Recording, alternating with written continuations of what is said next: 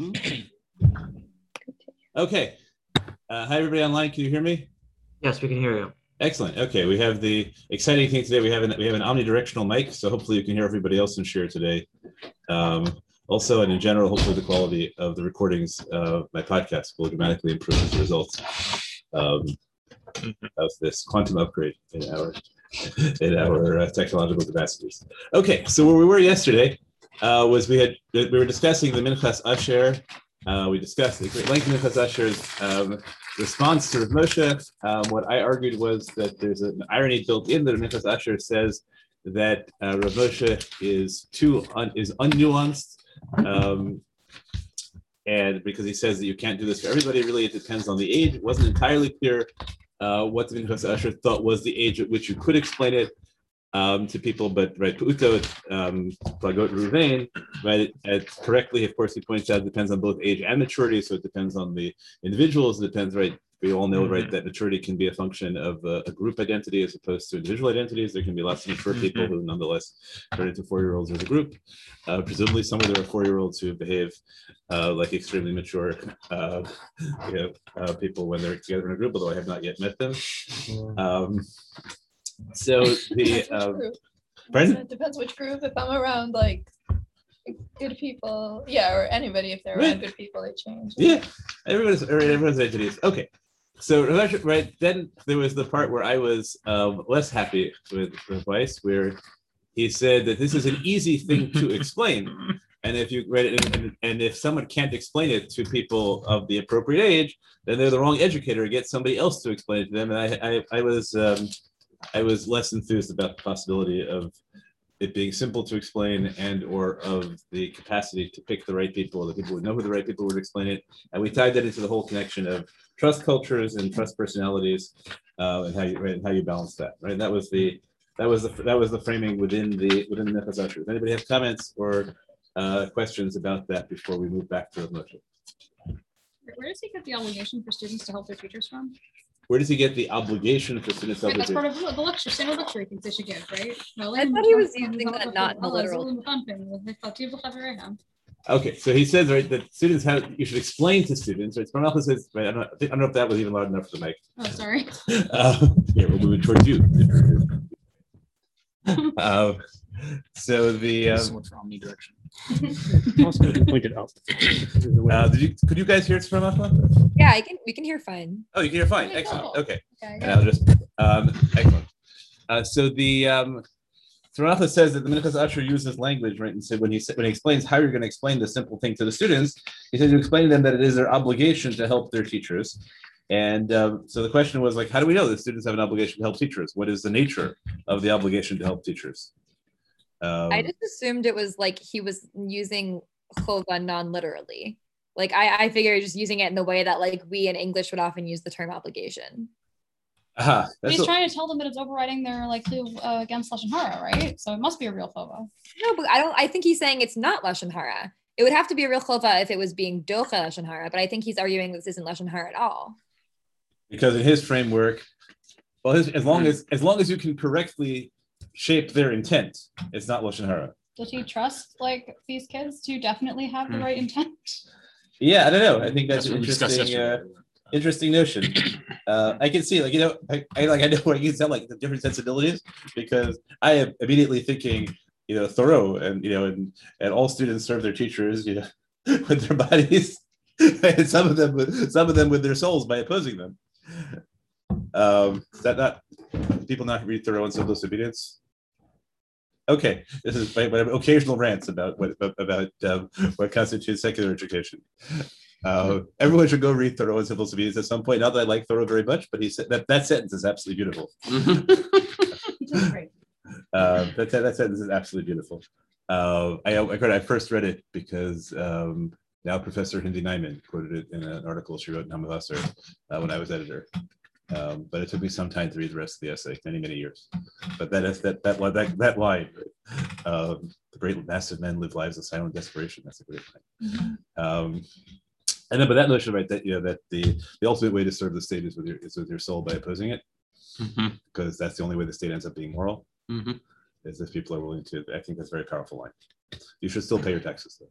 And at this point, you probably have to add not rape the capital, even if you're opposed to state. Yeah, I think he's talking about civil disobedience, right? Not violent insurrection. That's Jefferson. That's Jefferson. And I'm not a big fan of Jefferson at all. Jefferson's the only one of the founding fathers I don't have a good relationship with, really. Washington, I like. Madison's cool. Yeah. Even Hamilton, despite the music. Monroe? I think music. The musical. But it was cool. Okay. Fellow Heights trial. Okay. So the question about what, right, or Lexi wants to argue that this is just rhetoric. It's an interesting thing in an essay, which is all about the difference between halachic obligation, right, law-based obligations, midos-based obligations, to just start talking about, well, obligation sort of things. That would be a push. It would be sloppy of him. So I'm inclined to Tzvar Machla. In my experience, Ray Weiss is not sloppy. That does not seem characteristic. Yeah, I think it's fair to say my experience is not sloppy. Is the chova is it part of just Kavod Rav to help them? Is it part of what other? I mean, because it seems like it's about helping the other students. You have an obligation of chinuch to the other students somehow. But, you have an obligation of chinuch to your peers. Well, so there is a general, right? There's a general debate about when there's an obligation of chinuch, does that, right? So usually an obligation of chinuch devolves on somebody who can't have any other obligations but chinuch. Right, so the notion of generating an obligation on the objects of chinuch to be subjects relative to their teacher, that I agree with you. That's why Tzvar Machla asked the question, because it seems very odd. She said, "What's the obligation?" You said inach hanami, I just assumed the obligation was the kavod for your teacher, and if your teacher, by definition, his job, his purpose is or hers to teach. Then by transit, I don't know words. Then thank you. That's exactly. Then that's where it is. So you want the Ran's obligation for Puravu on women?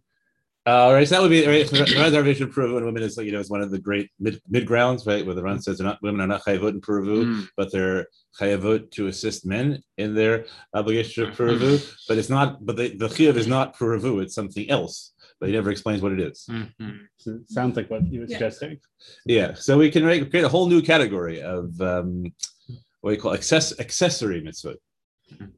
Right. The obligation to aid in the bet. Well, the logic is very similar. It's that the mitzvah is impossible without the object. It's not quite all mitzvot. There are many mitzvot that are possible without object.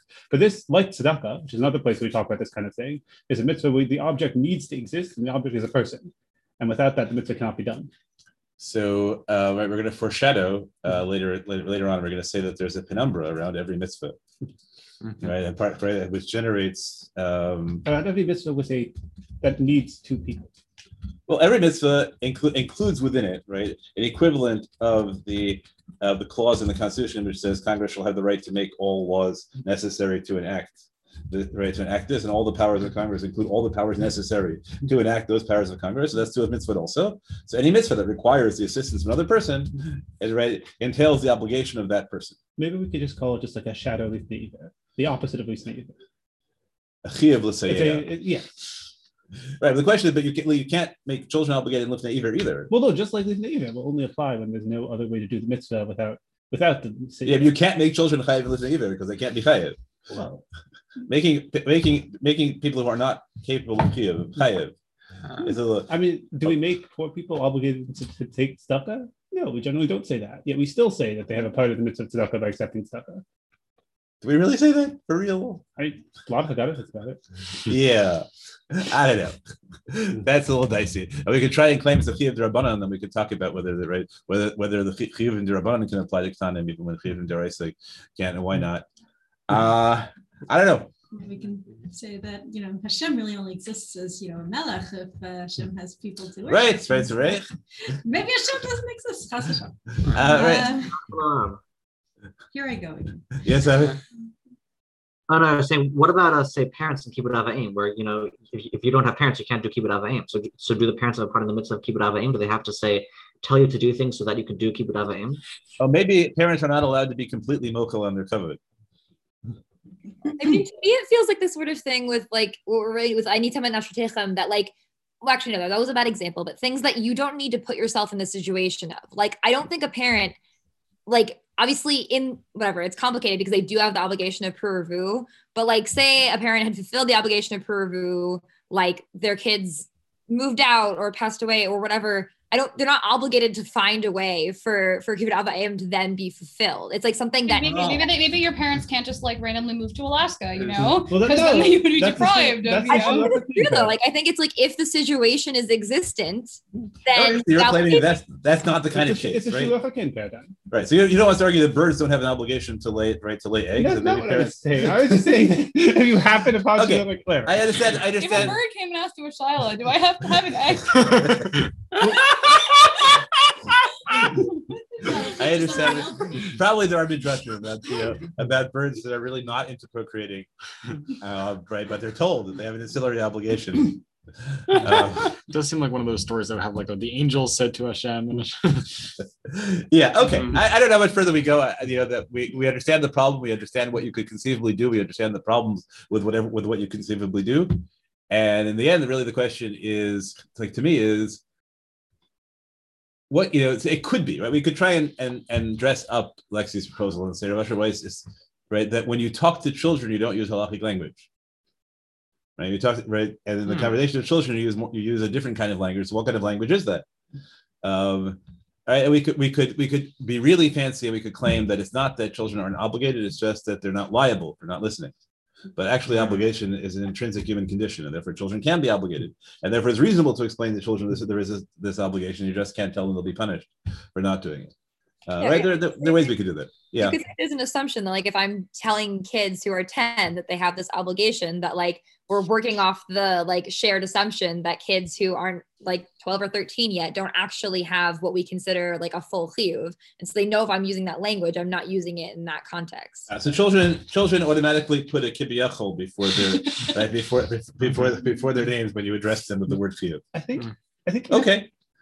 Yeah. I think we also have to acknowledge that there's been a mass cultural shift between Rav Moshe and Rav Asher, and now it's widely recognized, and including when this was written, that it's not good for children to keep secrets. That's traditional educational societies, that children shouldn't have things they keep secret from adults because it's bad for them and causes all kinds of abuses and all kinds of things, bad things happen. And that was not recognized at Moshe's time and was recognized at Rav Asher's time. So it could just be a simple projection of that.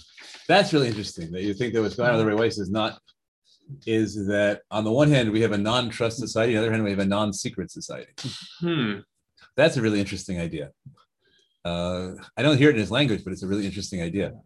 Well, a lot of times that's what happens with these kinds of cultural outside influences. The way they come into Psak is not through language, but it happens to be that Psak always, most of the time, comes out to match with what you think your instinct is, which is mostly shaped by your cultural expectations. Is there like a parallel literature about like encouraging students to tell on teachers?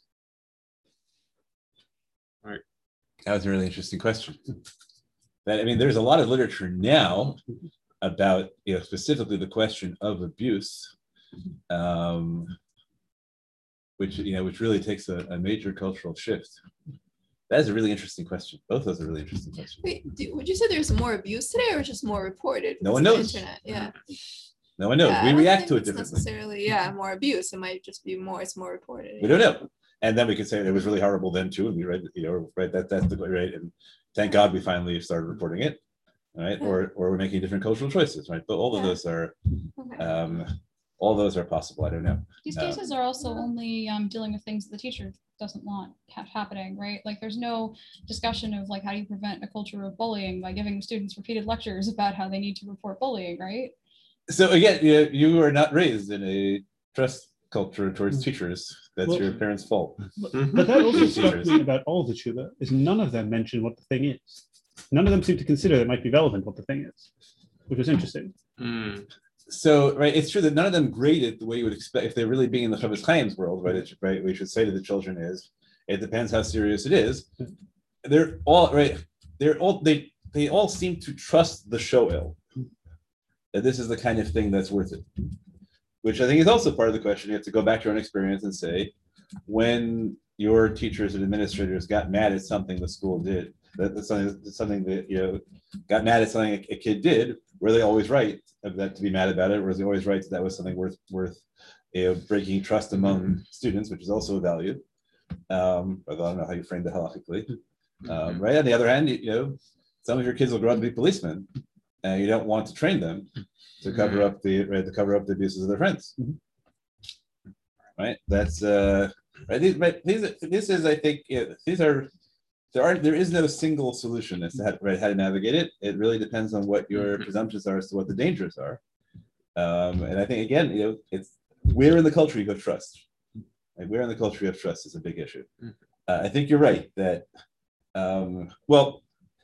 even Igros Moshe does not directly say, maybe you're wrong to think it's worth it for the students to tell you. He doesn't go that far. But let's read Igros Moshe inside. So this is a truth that I read, if I recall correctly, much more radically than Yehuda does, and much more radically than I think other people have given very strong critiques of my read of this tshuva. So I guess I'll read it out loud first, and you can all critique my. I'll read it out loud. You'll see what my reading is, or if I catch myself in time, I will try and stop and ask you what a line means before I get there. Which should be, always nervous, but because I do really care about this one, I guess I really want Rav Moshe to say what I'm saying. I'm sure he wants. Pardon? Is there a reason you had us read the Minchat Asher before reading the Igros Moshe? It seems out of order. Because the Minchat Asher. Yeah, because for the context of the topic we were doing, the Minchat Asher introduced the distinction between midos-based things and non-midos-based things, and that followed from the Rabbi Chanan, all right, about the nature of Ben Adam L'Chaveros. Oh, I and see. it was just a bonus that you could then read the Minchat Asher consecutively, and you could see how it followed. Okay, so we are in Tafshin Chav Zayin, right? So we are what year? 1967, right? Or 66, I guess, because it's Kislev. It's 67, yeah, some 66, 67. All right, so we could have fun situating this at the height of the 60s, if we still wanted to, and possibly we should go back at some point to a problem. The summer program is always scheduled during the 3 weeks, but really this is a trip that should be read together with watching Dead Poets Society. And ready to talk about, which also I have different shot from Rabbi Bini Blau that is usually in that story. Pardon? What the answer? Only half the program. This is true. We can have it later, but the truth is coming up now. Kevin's here. Try it. Okay. So Bidvar Lanosh Lanosh Talmid. No, that's not the right one, right? I think that's the first one. Oh, that's right, because the Truva also talks about punishing. Okay, but here's the question: Vidvarim Rashaim Lamed Lamar LaTalmidim Shem Yodin Mi Asat Hadavar Hagnai Yodialo. Right. So he starts off by framing it, and I think Rav Asher Weiss talked about asking strongly, didn't he? Or telling us strongly B'tokef. Rav Asher didn't even address the question of B'tokef. Right, we're in the original packet, right? Right, page 3 of the original packet.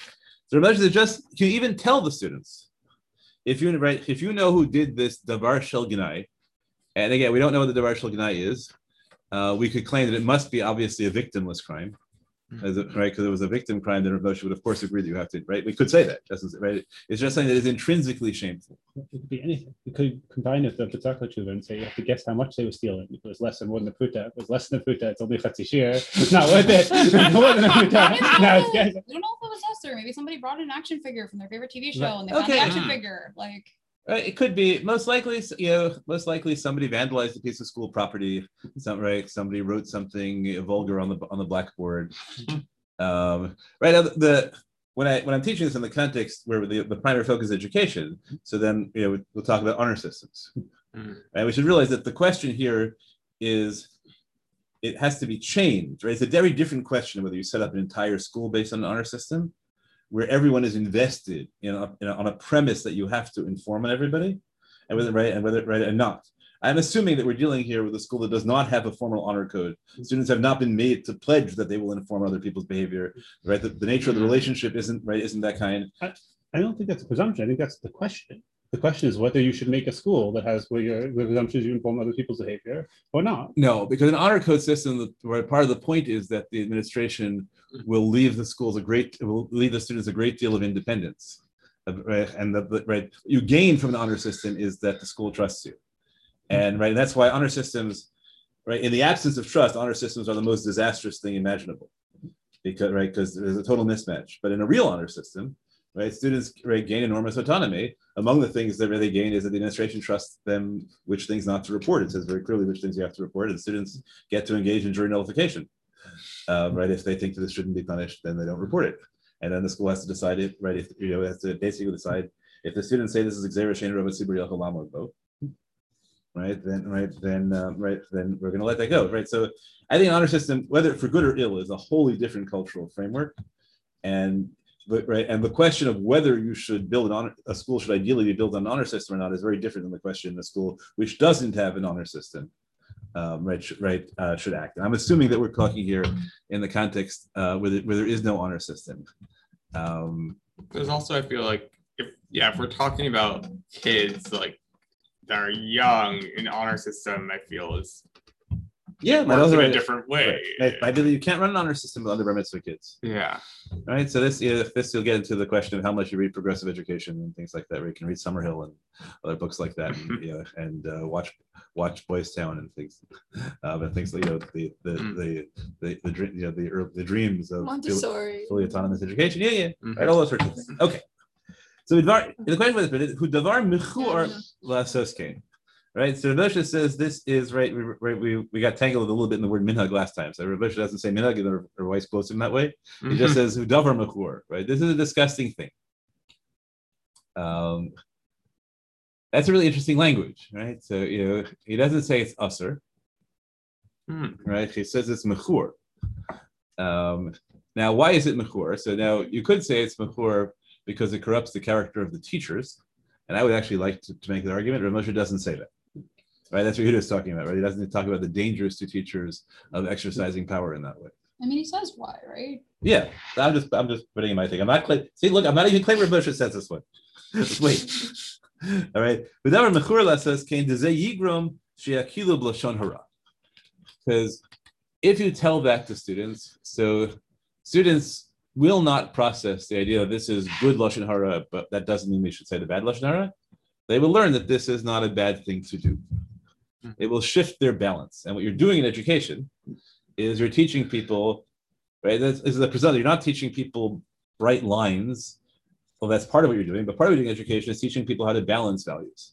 And so to some extent, this to me relates to idea about lashon hara that you can find in classical sources, but I think first really got from Professor Jeffrey Rosen's book on privacy, where he said that what's wrong about lashon hara is that there are a billion things, right? If I know you exactly, I'll say I need to know a billion things. But I'm never going to know a billion things about you.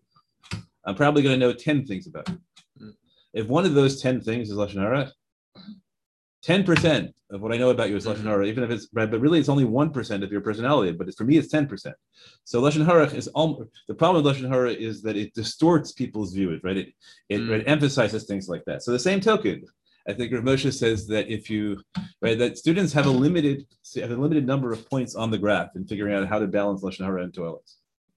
And I'm not saying at all. You don't think It's there's not even close. Okay, good. Go ahead, Ethan. I think he's saying it sets up a relationship where you see someone doing a bad thing, first reaction to spread it around, and he doesn't think that's the type of human relationships that Jews are supposed to have.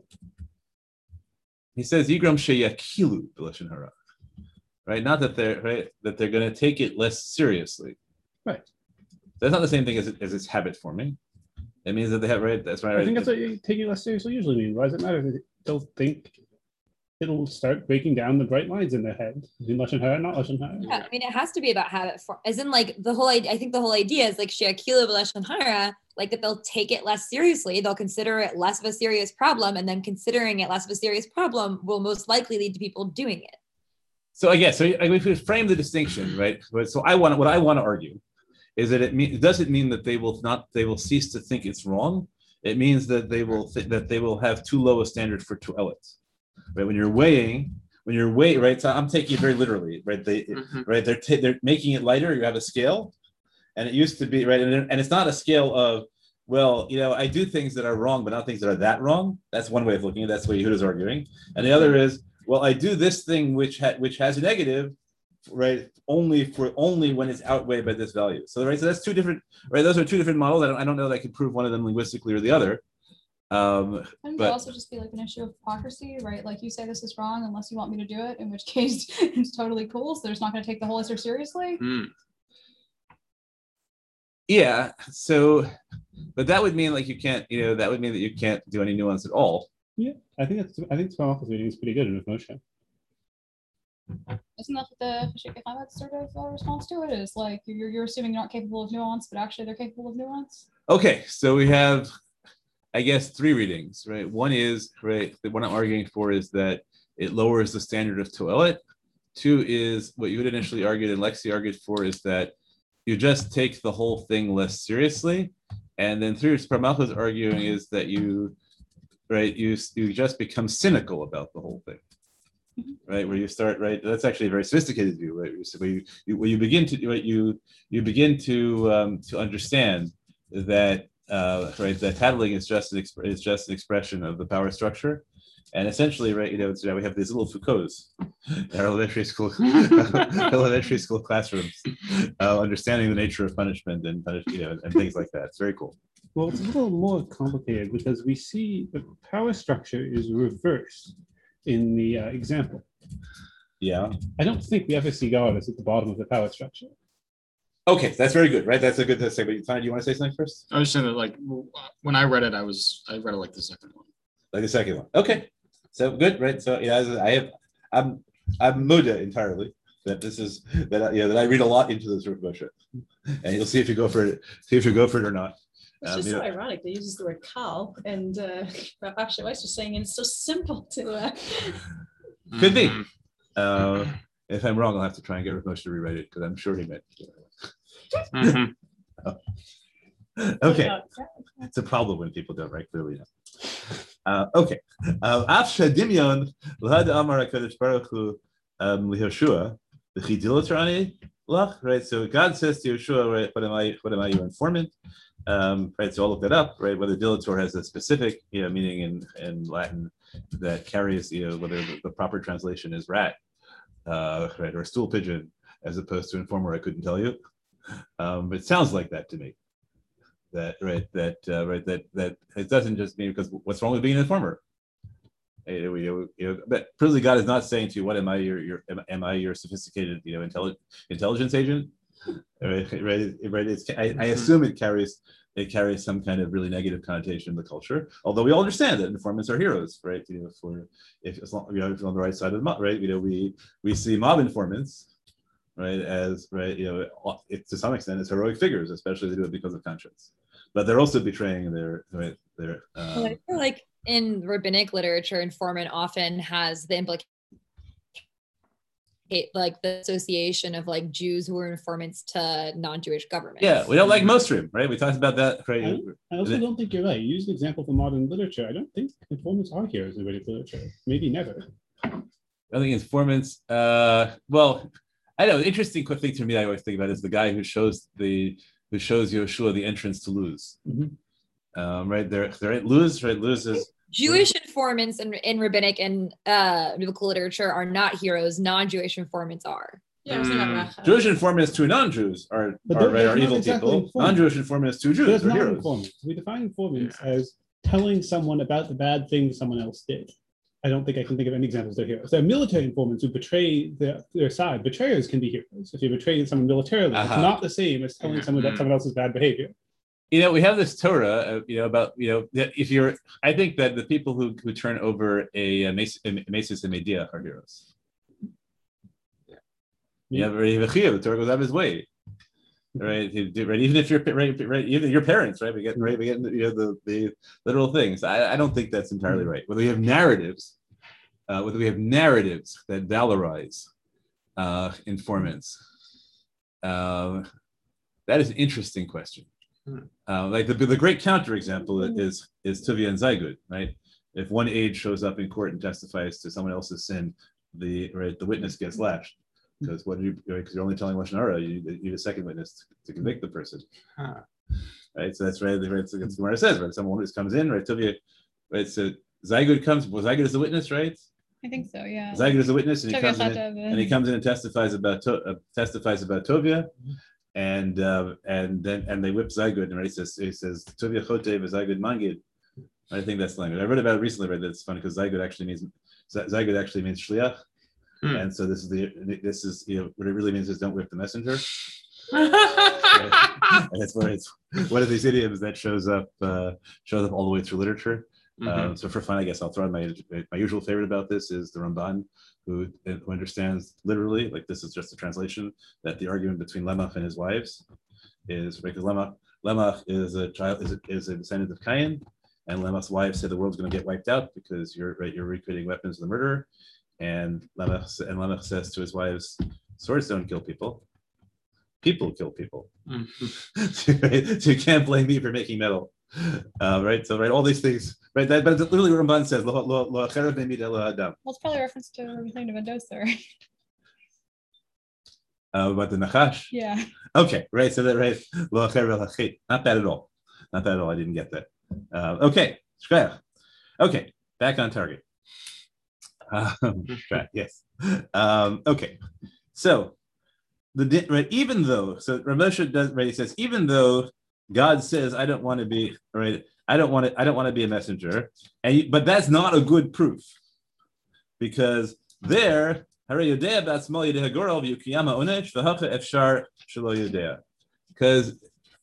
as long as the person will find out anyway. So that explains why God says I don't want to be an informer. That doesn't tell us about a case where they won't find out anyway. So like there's another question which gets addressed by others is that obviously how does the lottery inform you if not by divine intervention?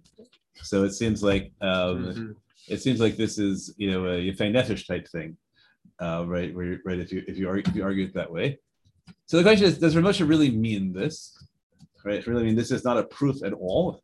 Or does he mean this is not a rigorous proof, but but nonetheless, right? It's pretty clear, right? When that God uses the word dilator, right? God doesn't say, "Am I an unnecessary dilator to you?"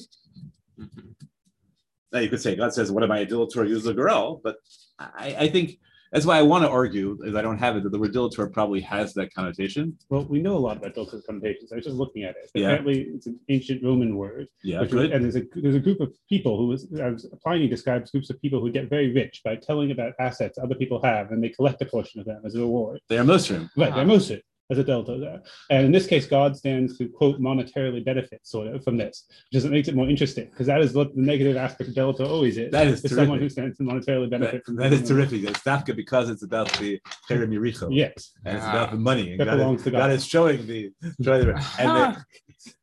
that is very cool. I wish Nachman were here to explain to me like why it is that God describes himself in Roman terms and not as a Moser. Sure. Why if dilator sounds like dilator is the exact what's the shorish of dilator in Latin? Is it the same? It's from dilato. Dilato. Wow. In the Wikipedia page, it has Jewish law, main article, Masira. Yeah. What do you think the shorish is, Avi? What does it mean? I looked it up. It says it's from dilato, dilatavi, dilatatum. It's a verb that means to spread out, dilate, to enlarge, amplify, extend. That's not quite Moser. But I think the word itself refers to a Moser. Yeah, it sounds like that they are cognate is not the right word because that would have to be right imply a relationship, but it sounds like translations of each other. Okay, really interesting. So I want to argue that by citing this, even though he says in advance that this is not a proof, Rav Moshe, what he's telling you is that it's an inherently negative act, which can sometimes be justified by the need. What I don't quite get here is, isn't God being a dilator anyway by manipulating the goral to get the goral to find the right person? Right. So the conceit of this Agadata is that God is not responsible for the Goral. The Goral is some kind of like independent way in which Yeshua can find it out.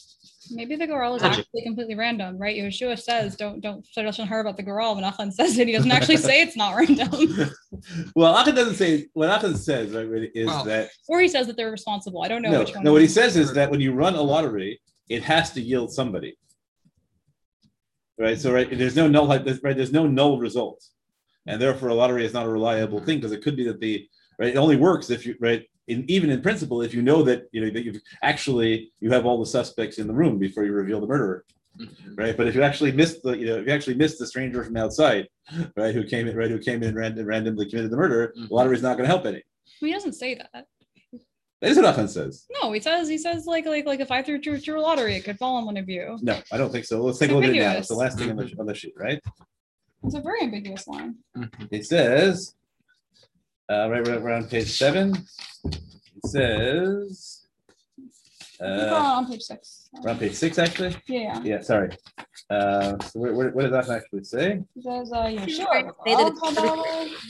Yeah, Yeshua Girl. So what comes on next? Right.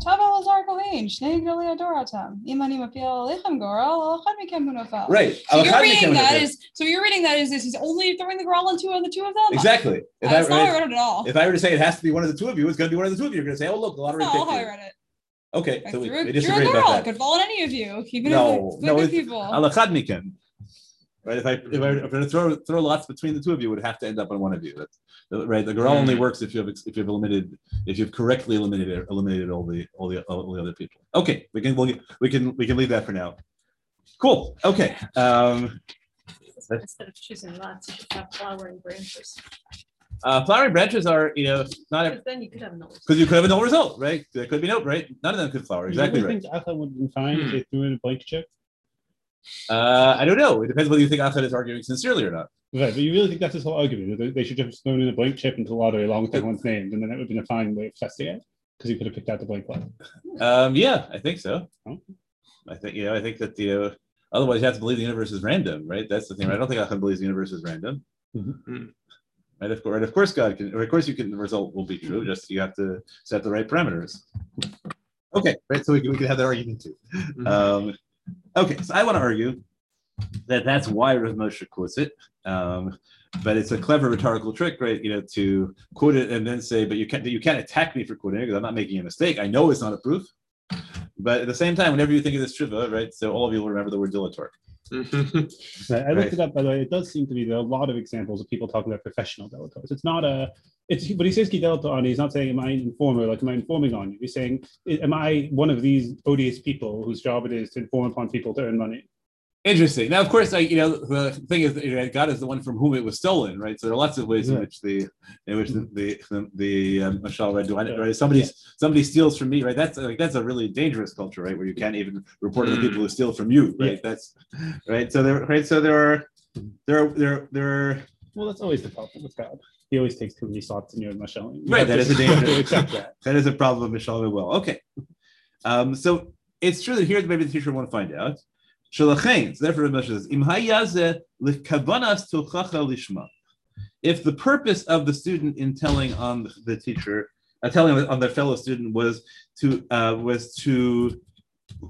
either to rebuke their fellow student or to enable their teacher to rebuke the fellow student, all this be done with the purest of motivations, because your fellow will get punished. The Eitiva Darkam, and you believe that punishment is actually going to improve their. Even Rav Moshe doesn't say that you're telling on them so that they can have a really good conversation with your teacher. Right? You might say, right, you're telling on them because you want the teacher to be able to explain to them why it's wrong. No, you're telling them they'll get punished. Mm-hmm. But you are the belief that you're doing this entirely sincerely because you're the belief that punishment will in fact improve their ways. So this is a big thing, right? It's to what extent you believe that punishment improves ways. Right, and that also, in some cultures yes, and in some cultures not. It really depends, to some extent, whether the punishee believes that the punisher is behaving lishma. Well, part of the punishment is because it's that's always the issue. There's no punishment unless you believe that private conversations are radically more effective than public conversations. You can have the conversation without knowing who did it. Right. Well, that's right. That's what's going to be. What he's going to say. Yeah. Right. So therefore, he says it would be hayashayach lahatir. right? That's also interesting language, right? If it were for the sake of Tivachach Lishma, he doesn't say Hayam Mutter. He says it could conceivably be Mutter if it was done for Kavanah. But it wouldn't necessarily be Mutter because it might still not be worth it. Right? Because with the best of intentions, it could still be usher because the calculus doesn't work out. Because Lashon Hara is by itself a rending of the fabric of creation. Right? It's like any other fate, right? Like any other fate, it has consequences. But sometimes you have to do it. But he's not using the language of Rabbi Weiss that or Rabbi Hanan that when it's lituela, it's mutter. Right? You could give a heter. It's not the same thing as it's mutter. I wonder how he feels about collective punishment. He doesn't bring that up, even though his example is one where they are being collectively punished. He doesn't describe. Who says they're being collectively punished? The school's doing nothing. No, collectively punished. Oh, and I they're being collectively, yeah, right. Because also, right, the analogy to Yeshua fails, right? It's Pikuach Nefesh, right? God is white, right? And the person who's refusing to tell is the person who's right. Well, you can always make it ways Pikuach Nefesh. I'm not sure it should be good enough. Yeah, well, when the informer says, "Well, I can't tell you who it is. I'm just going to kill all of you until you." Right?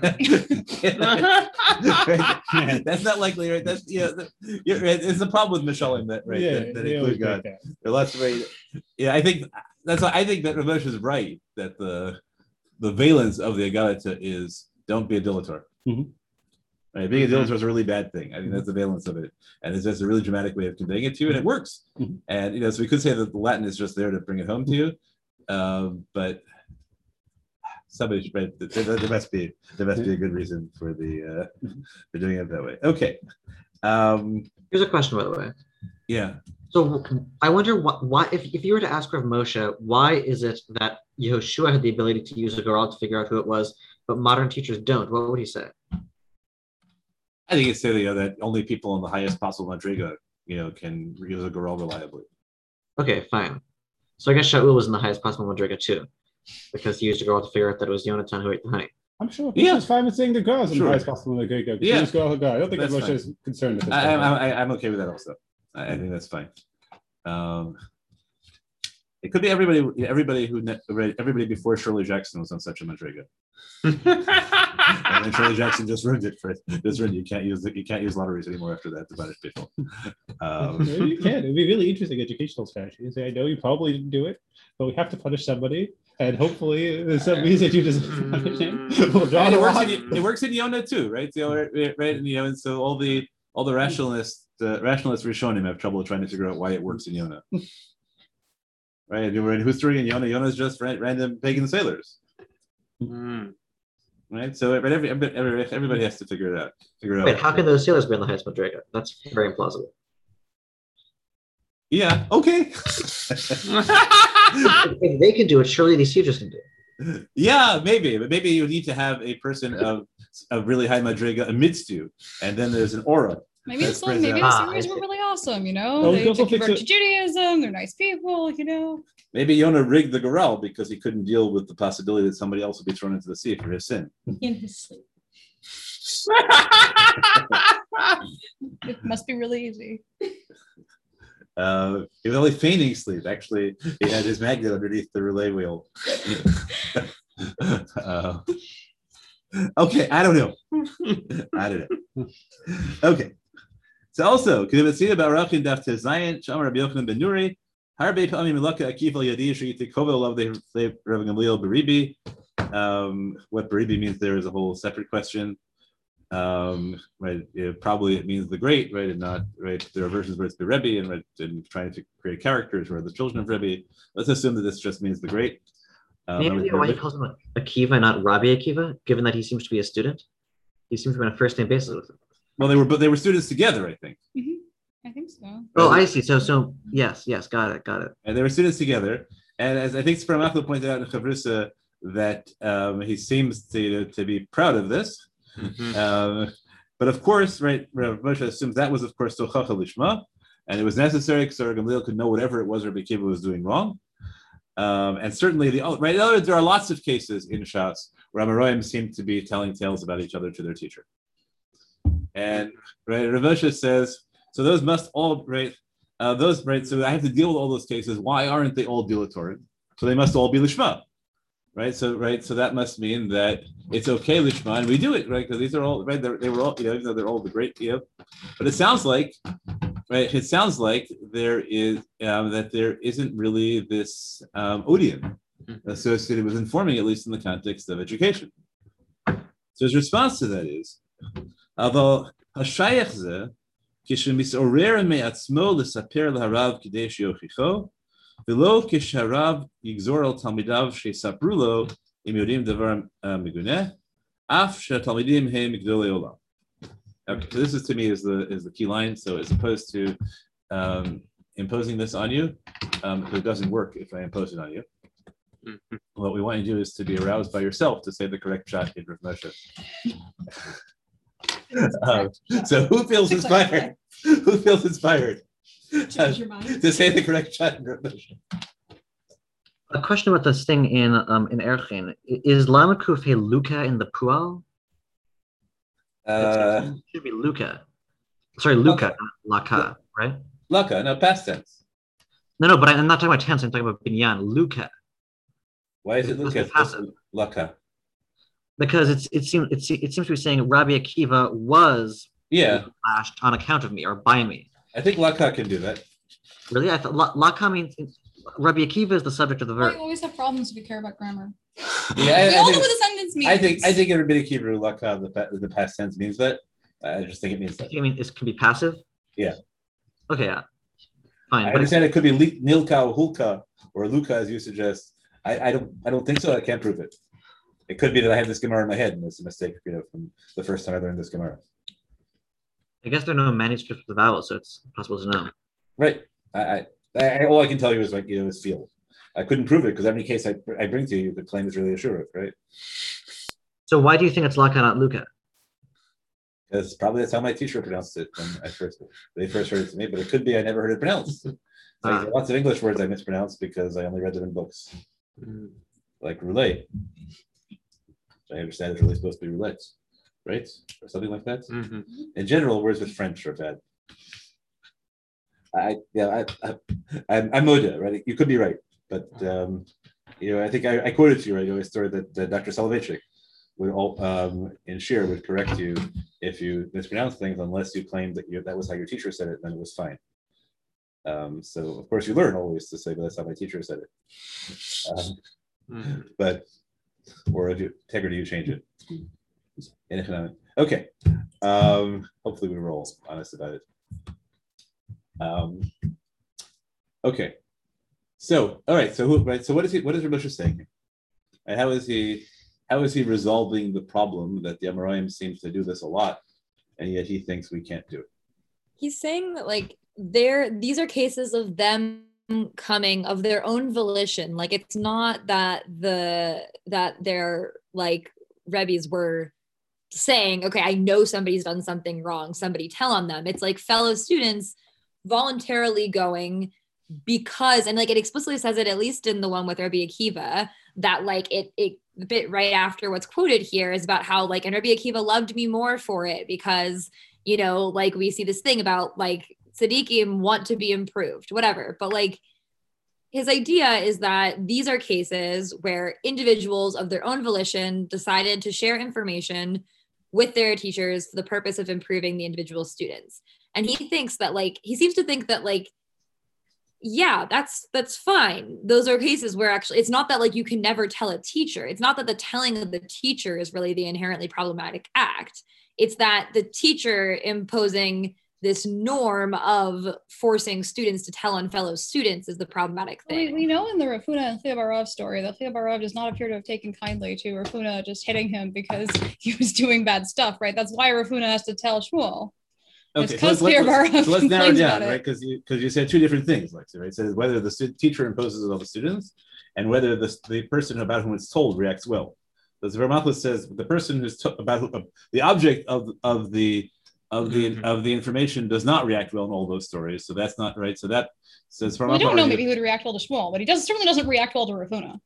So what I'm asking is that essential to your claim? Well, is an essential part of it. I'm saying the bit that follows in the Akiva thing, it doesn't just, it says that it's proof that it's good to give tochacha to tzaddikim.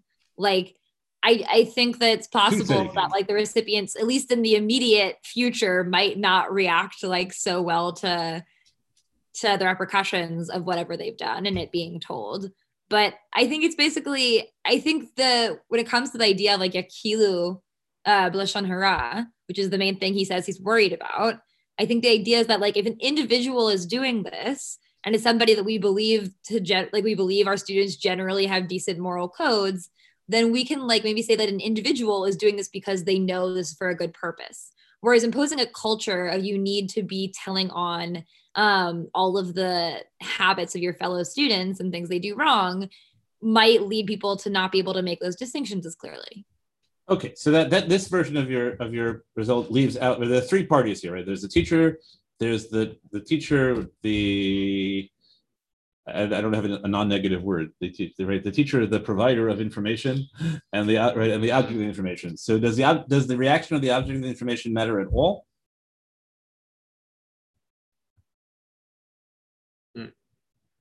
I don't really think so in the way this is being framed. Like, I think the idea is that it has to be with the intent of like for the good of the person who's being told on, but that doesn't guarantee that that person will receive well whatever. Good, right? It has to be with the intent of. Okay, and now, right? So now the second thing we're trying to narrow down is right. So it has to be with the intent of.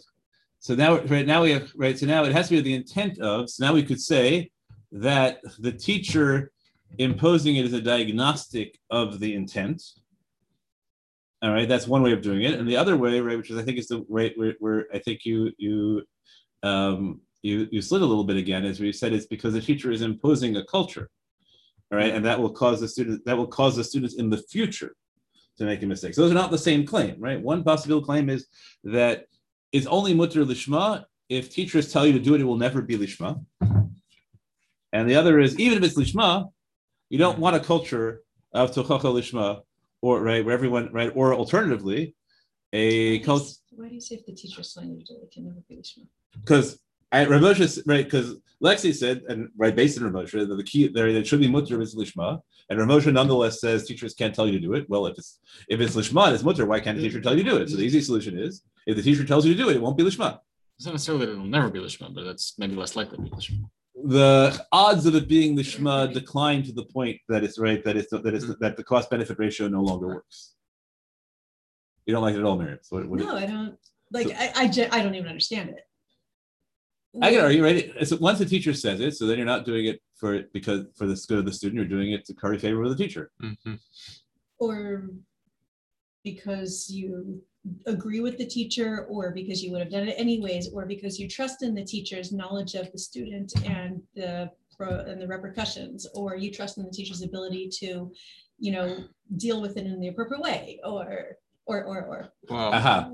Things, yeah. Well, I feel like those are generally reasons somebody would come of their own volition, right? Like I feel like the scenario we're encountering is generally one where like the teacher knows something happened and suspects that students know something about it and nobody's talking about it, right? Like we wouldn't be in this situation if students were coming of their own volition. Like I feel like it feels like to me the situation that's being described is that it's believed that students know about what's happened and they're not telling the teacher.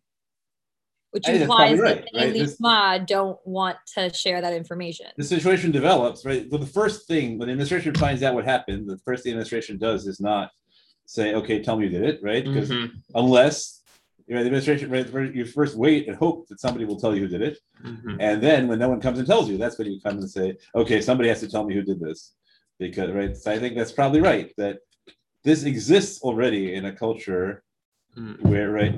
So I guess, right, so here's like the subtle. I think there's a lot more.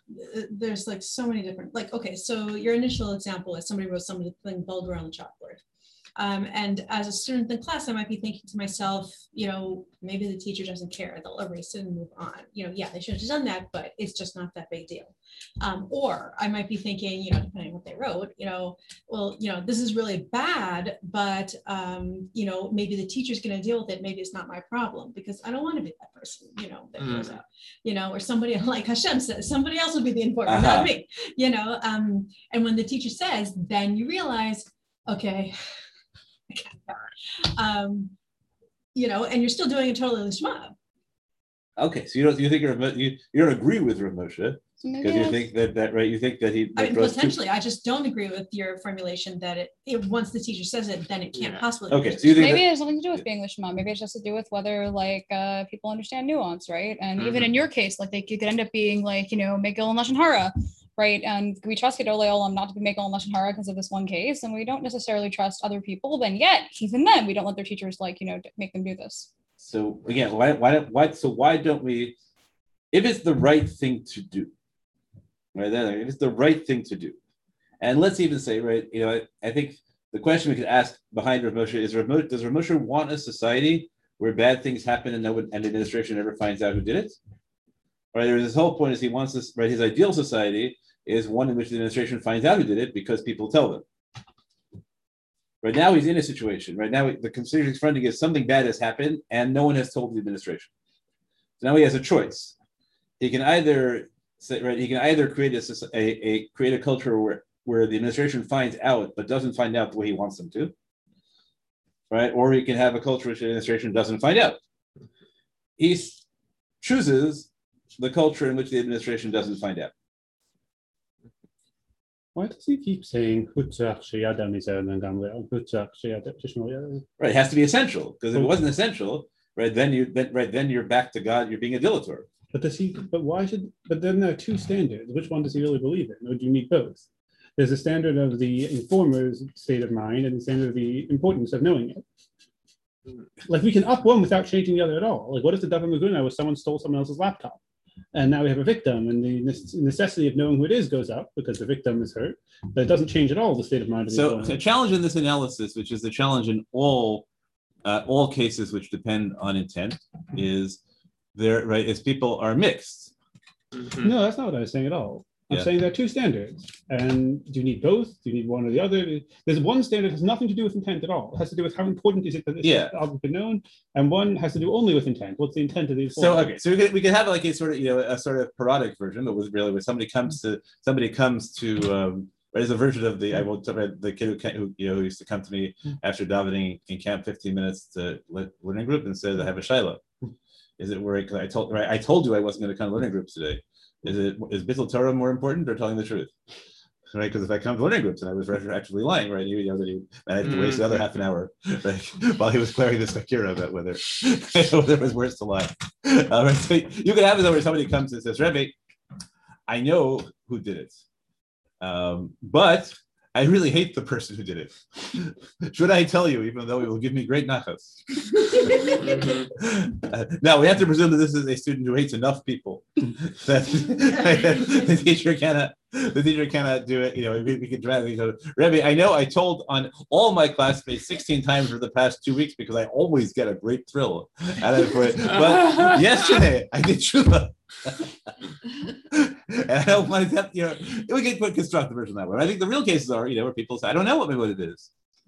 All right, there is a thrill, but I think I'm doing it lishma, and right, and it's going to be. I think you need both, but I don't know that you need that purely. But still, I think you're missing what I was trying to ask. Yeah, I'm not talking about mixed motives. Whatever the motive is, there's a completely separate person. There's motive and essentiality, and those are unrelated. And the question is which one? No, I think you need both. You think you need both? I think you need both, but I'm not sure that you need the motive pure. I think he's dealing with the case in which we're assuming it's essential. He's not delving into what's considered essential. Essential is not enough because he tells you we don't do this anymore. Period. Maybe, or maybe what he's saying is that the tochacha lishma creates essentiality, which is what I think he's saying. No, I think because it's not right. How does it create essentiality? Then God could certainly have told Yehoshua. He wasn't. Yehoshua was going to kill him. He's not going to tochacha. There's no mitzvah Yehoshua was going to do. And then the case breaks down in different ways, right? Then it would have no proof at all. He doesn't say the difference is that God didn't tell Yehoshua because what Yehoshua, you're just going to burn him to death. Of course, I'm going to tell you. I don't think he's going to Yehoshua. I think he brought up a specific objection, which is that we have examples of tochacha. Why isn't this just another example of tochacha? And the specific objection is that the tochacha only creates the kind of essentiality which we would need in the cases where it's purely lishma. I don't think you said that. That seems very odd to me. You sure? Otherwise, you'd have to mention essentiality separately. He doesn't mention essentiality at all in the second part. He does. But Hutzrach Sheyadam is Erev Gamliel. Yeah. Right, but he says that. He says, "How does that tochacha lishma vi Hutzrach Sheyadam?" Or look at the second one, right? Bishvil shel tochacha Hutzrach lishma. In order for there to be tochacha, Shmuel has to know about it. No, Shmuel has to know about it so that there could be tochacha. I think you have the cause and effect backwards. No, I could. Your sentence doesn't help me. Shmuel, of course, Shmuel has to know how to be tochacha, for there to be tochacha. But if Shmuel could give the tochacha without my telling him, then it would then he still couldn't do it. So the problem in that story is that Shmuel yelled at the wrong person, right? He doesn't even know that there's something wrong going on that Leah Barov did. He can't just chastise the entire class because he doesn't know that anybody else did anything wrong. Okay, so let's focus, which I think I am comfortable saying. Let's focus on. There is a fundamental difference between when the students do it on their own and when the teacher imposes it. So one argument we said is that maybe the teacher imposing it makes it not lishma. That's the argument Miriam doesn't like. The second possibility, which is the formulation that Lexi gave, is that the teacher creates a culture which has all the negative aspects of Moshe wants. I want to. Okay, nobody did it by yourselves, so I'm gonna have to do it. Right? We'll have to. I want to try to argue something much. I guess right. The question I want to argue is maybe the whole goal of education is to get right is for students to be able to make these decisions.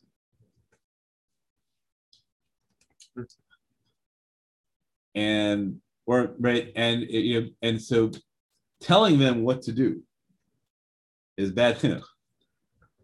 I mean, I 100% agree. Did you see that in the text? Right. So that's right. So right. So the measure is that if you tell them what to do, so then I think it's a version of the first argument you don't like, right? That if you tell them what to do, so then they are not making a decision about balancing lashon hara and toelet, which is what is important for them to do, right? And everyone has to make that decision, and it's not necessarily everyone has to make the same decision, right? But what we need to train people to do is to make hard moral decisions, and this is one of these. It's not as opposed to advice. This is not simple at all, right? This is really hard because sometimes it's worth it and sometimes it's not. Teachers don't have to know every wrong thing that everyone else does. Right? There are some things that are important enough for teachers to know, and some things that are not important enough for teachers to know. And sometimes the teachers, if they really want to know, can find out anyway, so they don't need you to tell them. Right? And sometimes they don't. So what has to happen in the classroom in order to avoid having people be mekil in the issur of lashon hara is if you succeeded as a teacher, what you can do is teach them the laws of lashon hara, and then they will make their own decision. And if they don't make the right decision, then you educate them badly. Does every teacher have the opportunity to do that? Well, you have a situation like this. So what you could do to the class is say, look, class, we have an interesting situation here. Something went wrong, right? All of you have to face the question of the question of whether to tell me who did wrong or not. But I don't think it's a good idea for me to tell you what you should do. Let's go learn Hilchos Lashon Hara. Let's say you're not allowed to, but school administration. Well, school won't let you teach Hilchos Lashon Hara? Yeah, let's say you're the Chumash teacher and not allowed to teach halacha because it's halacha teacher's job and he gets really mad. So then, okay, tell the halacha teacher to teach it. Maybe he's not very receptive to that. There is always a way to. There's not always a way to. Your teacher, let me assure you, it is always possible to swing it in. I mean, if that's the case, you have so many other cultural problems in the school. Right, okay, maybe you're a summer school. You have a very defined curriculum, and if you spend a day on that, then everybody's going to flunk. Okay. Yeah, we could say economy, right?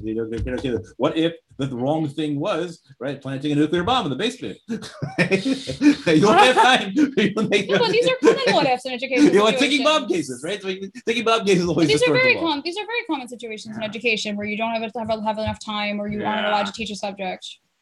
I mean, you're right, but that's something that we talk about. Front loading. Things like that, front loading the gateway skills for students to be able to learn and to think critically results in higher scores across the board.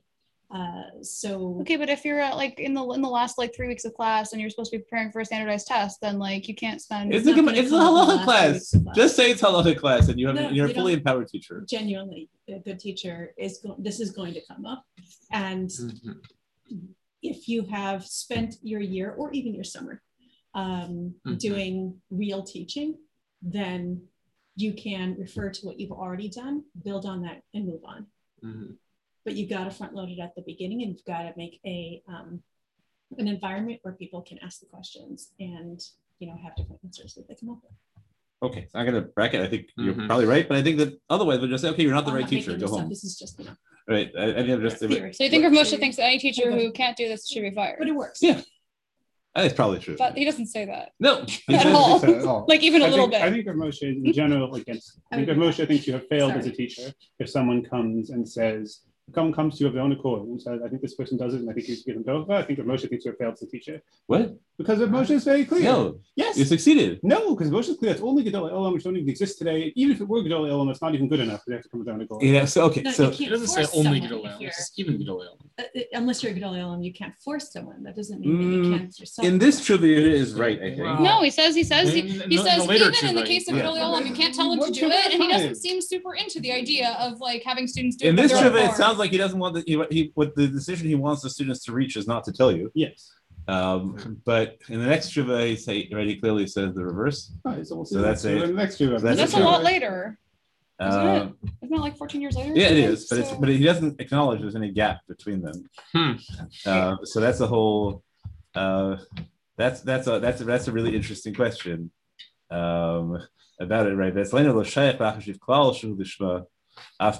Even adults, right? Gedolim changes meaning, right? Even adults can't possibly do lishma. So you could read this trivia that Rav Moshe as as an absolute omerta society, right, where nobody ever tells anybody else. That's it's just a radical reading, and he denies it in the next trivia. Well, how do you think everyone would answer the Shaila if you have the Shoel as the student? And the Shoel says, I don't know, I'll take a real case in my life. I know all my classmates are about to have a big drunken party with alcohol. Do I tell the administration they can go give them all detention, or do I not? Well, what's your motive? Let's even pretend I think I have a pure motive. I think that I'm worried it will damage their health as they're high schoolers, and that the alcohol will make their brain not work as well. And I think I really want to prevent this from happening. Even one-time exposure might be really negative. So in this trivia, but I can't imagine why should this be different than any other case of lashon hara? It's much of I mean, there's two things here as well, because in the case Yehuda just brought, you can use pikuach nefesh. In the case of I'm just telling on because I want them to improve their midas, then that's a totally different situation. Unless you want to argue that it's well pikuach nefesh and Fine, so I won't make it. I'll say that going to skip school all day and playing the park. I'll make it a weaker thing. I'll take out the 12 hours. Right. So I think Rav Moshe might argue that, but it's putting a lot in, right? You might argue that there are things which are l'to'elet the other person, and then there are things that are to'elet of the school, and right, maybe we make a distinction among those. But I agree, he doesn't say it here, and I agree that the simple reading of the language of the tshuva is that Rav Moshe thinks that everybody should know about themselves that they can't do it lishma, and therefore the right thing is the teacher cannot. But then there's no contrast in real life between the teacher telling you or not, because the answer, if you ask, what the teacher should really tell the students, if that were right, is I don't want any of you to tell me because I don't believe you'll do it lishma. I don't think there's any hint that Rav Moshe actually reached that conclusion. It's actually really interesting though that that the whole thing is spaced. I mean, maybe it's just because it was a question, but it's based in the school setting and not a business setting. Because in the school setting, now you've got implications of chinuch and all of this. But what if instead it was you see your coworker stealing, something like this? That would have been a more interesting question, because that takes out all of these other things and just puts it into the straight up. Right, but I think we can bracket whenever there's a third party injured, that we can say then you have to do it because you have to rescue the third party. So we're only right. So I think the question only arises, right, in cases where the damage is entirely spiritual. You're working for a big company and your coworker is stealing the stapler. That's stealing. It is, but who are you? Mm-hmm. I'm not saying you should do it. You're not in the role of but there is policeman, no direct individual Yeah. who's being, more than approved of damage. You can say the stockholders, but there is no individual. Yes, I don't know. I would tend to think that's not so hard. I tend to think that we would care less about motive in a non-chinuch context. So the reason we care so much about motive here, I think, is because the whole goal of education is to perfect character. And so, therefore, some case, I think that in in business settings, it might be that Goal your of education is to perfect character. To work on character. Torah education. Yeah. No? And here I thought I think all the time it was to become educated. I mean, do we not work on, I suppose, throughout our lives? I think the role of We don't test for that. We don't assess the success or failure of our We do. educational program based on the character of our students. Perhaps we should. Yes, we do. It's not- I always several books in there. I always told my students that that I evaluated myself as a teacher by the condition of their souls 10 years after they left my classroom. But I think that ironically, like the worst. But I bet that your employer Look, doesn't. Liana wants to say something. Pardon? I think ironically, the worst way to assess character is to be like, oh, like we're only gonna, enforce you informing on the group in order to like, teach you how to do that, as opposed to actual utilitarian like impacts of that. Sorry, say it again, Leah, 'cause I'm not getting what you want to add. I think like ironically, if you're gonna frame education around character development, and you're gonna say things like, oh, I'm gonna teach you how to be an informer of bad behavior so that it builds your character, like that ignores the utilitarian impacts of the action, which are, like arguably more morally important than, like. You think, right, that students should be that I'm being a bad role model if I'm willing to allow spiritual damage to exist in order to have to raise my students' characters. I think that's true, because like the thing with like Rav Moshe's tshuva that I don't understand is that basically he's saying like, okay, like I'm gonna educate you to all learn how to talk about, a misbehaving classmate in order to solve the problem. But that's kind of like, that's kind of ironic, because if there's an actual problem, Lashon Hara doesn't exist in Shlosha. So like he's basically saying, oh, like I'm gonna put you in a situation where you could speak Lashon Hara, but actually it's not gonna be Lashon Hara. Like, and like, instead of doing that, like, to teach every person how to inform on their own, like it's better to teach them morally and halakhically how to solve the problem, not by each one of them like tattletaling, but by the whole group, like avoiding Lashon Hara by it being like, more than 3 people, and like also. Well, the whole book called the Chavis Chaim, which is just about the exceptions to that rule. The Lashon Hara is mutter for the 3 people, right? That's how it starts. Yeah, so why is he like, oh, I'm going to teach all of you to tattletale individually, when like that's not a good way to solve a problem? Maybe we should do it publicly. But I don't agree with you. I think that's what he's mutter in front of 3 people. saying. I don't think he's trying. I think he's saying that like if the students like again like individually make these decisions, then like they can go and report. But I don't think he's saying that like the teacher should be teaching them all to individually. No, it shouldn't be teaching all them. The teacher should be telling them the rules, and then the students should make their decisions. And if the students make the right decisions, however you evaluate the right decisions, right? It could be subjectively the students make the right decisions for them. Could be objectively the students make the right decisions. Then you succeeded as an educator. And if you have to tell them what to do, then you failed. So you're saying like he's giving them this like one time like blanket instruction on how to like in the future inform. Not one time. This is what you're doing all along, right? What you're trying to teach students to do is to make proper decisions. And now along that way, right? Yes, along that way, there's some kind of areas where the way to teach is to give them very clear points on the graph that they can then extend. And some kind of decisions, all you can do is you might model. You could talk about, I had this question once when I was a kid in high school, right? And my kids were having my class were having a drunken party, and I thought about it, and here's what I decided. And in retrospect, I realized I was completely wrong. And so and so he's right over, and and here are the things. The orchard, and you have a conversation about that. Here are the things that teachers are entitled to bring their own experience in and their own ambivalences in. But at the end of the day, all right, so obviously what I want to argue at the end of the day is that Rav Moshe argues that there are certain forms of moral education which can only be done by granting autonomy. And that and that the whole purpose of the classroom is undone by depriving students of autonomy. And that the way he frames that is there are certain actions whose moral valence depends on your character. And so if students end up doing it because it's the rule. Character or intent? So I want to argue it's character. Because if students end up doing it because it's the rule, then they won't be the kind of people who can do it. Does he ever say all this stuff about like, you know, the purpose of education or whatever? Like, No, is that he in doesn't say any any of? of the things. Very implicitly. It's not him. No. Very implicitly. I mean, we didn't read the beginning of the Tshuva, it's so written maybe in- he lays out his entire theory of pedagogy like very clearly. But It's written in white letters and black letters.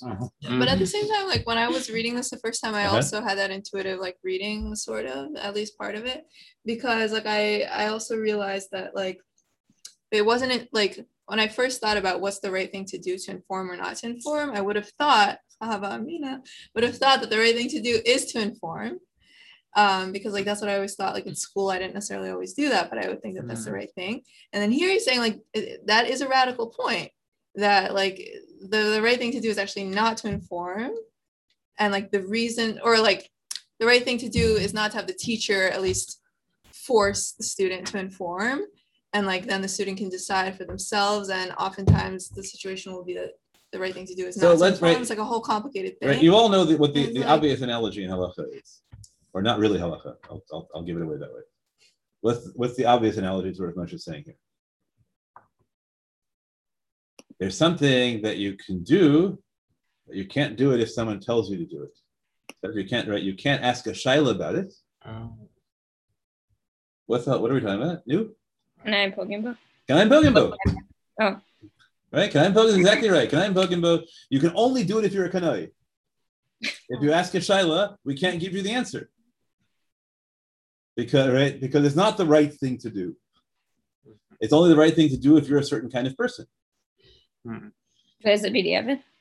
Or is it just like latchila for that kind of person? It's lechatchila for that person. But you're damaging somebody else. And it's not the formal punishment for that person. Right? You just have to be seized with an environment with a passion for Torah. I think Rabbi said something like that, right? That right, you say ora me'atzmam. Right? I think the language for Kishum is ora me'atzmam. I think you'll see the language is very parallel to the language people use about Pinchas. So if you accept the notion that I'm blaming on Rosh Hashanah, that really all these value choices are on a continuum, right? So that's what we have here, right? That Kanaim Pogimbo isn't something that is completely outside the framework of halacha. It's Kanaim Pogimbo is an extreme example of a case in which the harm you do, right? The harm you do will always outweigh the good you do unless you're doing it for the right motives. Yeah, and like there's definitely a strong theme of like the students rule here. Not rule, but the students are empowered here, which is like not necessarily like something I've seen a lot in like so many like of these types of sources. Not that I read so many of them, but it was counterintuitive for me to read that, like how empowered the student It's a counterintuitive is to everybody who's in dialogue with Rav Moshe, right? All the other Yeah. tshuva, right? Yeah, and then also like and it's really strongly connected to what you said at the beginning of the class, which is how this was written during the height of the 60s. So really maybe he is, not that he's influenced by the views of the people of the time, but maybe he kind of like he's trying to validate this view that like students and youth actually do have an important, like it is important for them to be autonomous and to have their own point of view and to learn to express that without a teacher forcing them to do things. I think you could say Rav Moshe grows up in Soviet Russia, right? Right. He knows what a totalitarian society is like. He doesn't want to be the head of a totalitarian society. I was going to make a very different health analogy. I was going to compare it to the classic, whether or not it's actually what Yibum is, but the classic Yibum versus Chalitza question, that it will damage your soul if you don't do it perfectly Lishma. And it has a certain amount of, incentive. It's hard to do it not Lishma. So that's why we don't tell anyone to do it. That's why I tell everyone to do Chalitza. It's hard to do it Lishma. But it's hard to do it Lishma. Right. And it will damage your soul very badly if you do it wrong. Right. So Yibum, that position is the classic model for a Aver Lishma. Well, no, you don't do Yibum, you do Chalitza. Right, because Aver Lishma is dangerous and you're not going to get it right. Sure. Right, and that's why that yields the result that here, although we'll have to go to the second Shuvah of Moshe. That yields the result that here. That's not second, I don't think the second one really secret. Okay, we'll go look at it. Okay, I have given away what I have to say about this, right? And you'll hopefully over time, right? Which often happens in sure you'll forget your evaluation and just remember what I said, so it'll all be good. Okay. I think one year we should do, Zone, just so we can see how Zone is really all about autonomy. It gets hard. I feel like making it too easy for you. The farmers get to decide what they want to plant, how they You want to plant. decide how big your, paya is. Maybe Tyros, Kalim. Way you kind of give. I haven't, I haven't personally worked. Stone Kalim, there's all of these things. So you get to choose whether they want to be plants or not. And just read more Manly Langle and you'll all be fine. It's all the mitochondria with Arundel. I'm making their choices. It's not my fault. I keep saying it. All right. Thank you for the opportunity to say that. You were going to say it anyway. Pardon? You were going to say it anyway. You came. You came. I do really think Rav Moshe says it. I do really think he says it. Okay. Is Rav Moshe quite go all the way and everything? No, like Rav Moshe doesn't. When Rav Moshe answers Shiloh, right? I guess that's the biggest kasha. Rav Moshe answers Shiloh about everything else. Right, so he obviously is not, a radical autonomitarian or whatever you would call it, because the answer, he doesn't answer every Shiloh by saying you do what you want. But I think in this particular area, I think he says something very. The bottom line is you have to acknowledge that he says there are things that you can't tell people to do the right thing to do. Do you know what year Moshe moved to the United States, by the way? He moves before World War II. Okay. He moves in the late 30s. Do we know anything about this guy's, what the Shaw's actual job was? Is he a teacher or is he a principal? He's a principal. It says it. Doesn't it say he's principal? Oh, the one I should have Levi is a principal. The one he just says he's that's not helpful. I think if you look him up, you'll discover that he was not just a teacher. Not just a teacher, right? Discover that he had administrative authority. Maybe even more administrative authority. He wasn't able to achieve the high. I'm not big of being a teacher, but he was an administrator. Justin Melamed, the way the Rebbe used to call himself. Okay, so now we go to Rav Wosner, right? Rav Wosner says, you said that it happens not infrequently that the students who are girls do things that really shouldn't be done, and sometimes they start off with just a minor little sin. But at the end of the day, we all know where this leads to. Makes sense, of course. So if you know that if you know that your friend is doing whatever the thing wrong is, putting your shoes on in the wrong order in the morning, whatever it may be, should you is it mutter or even chayevet, right? Chaver tayudat mizbar l'saper zel m'charei. Right,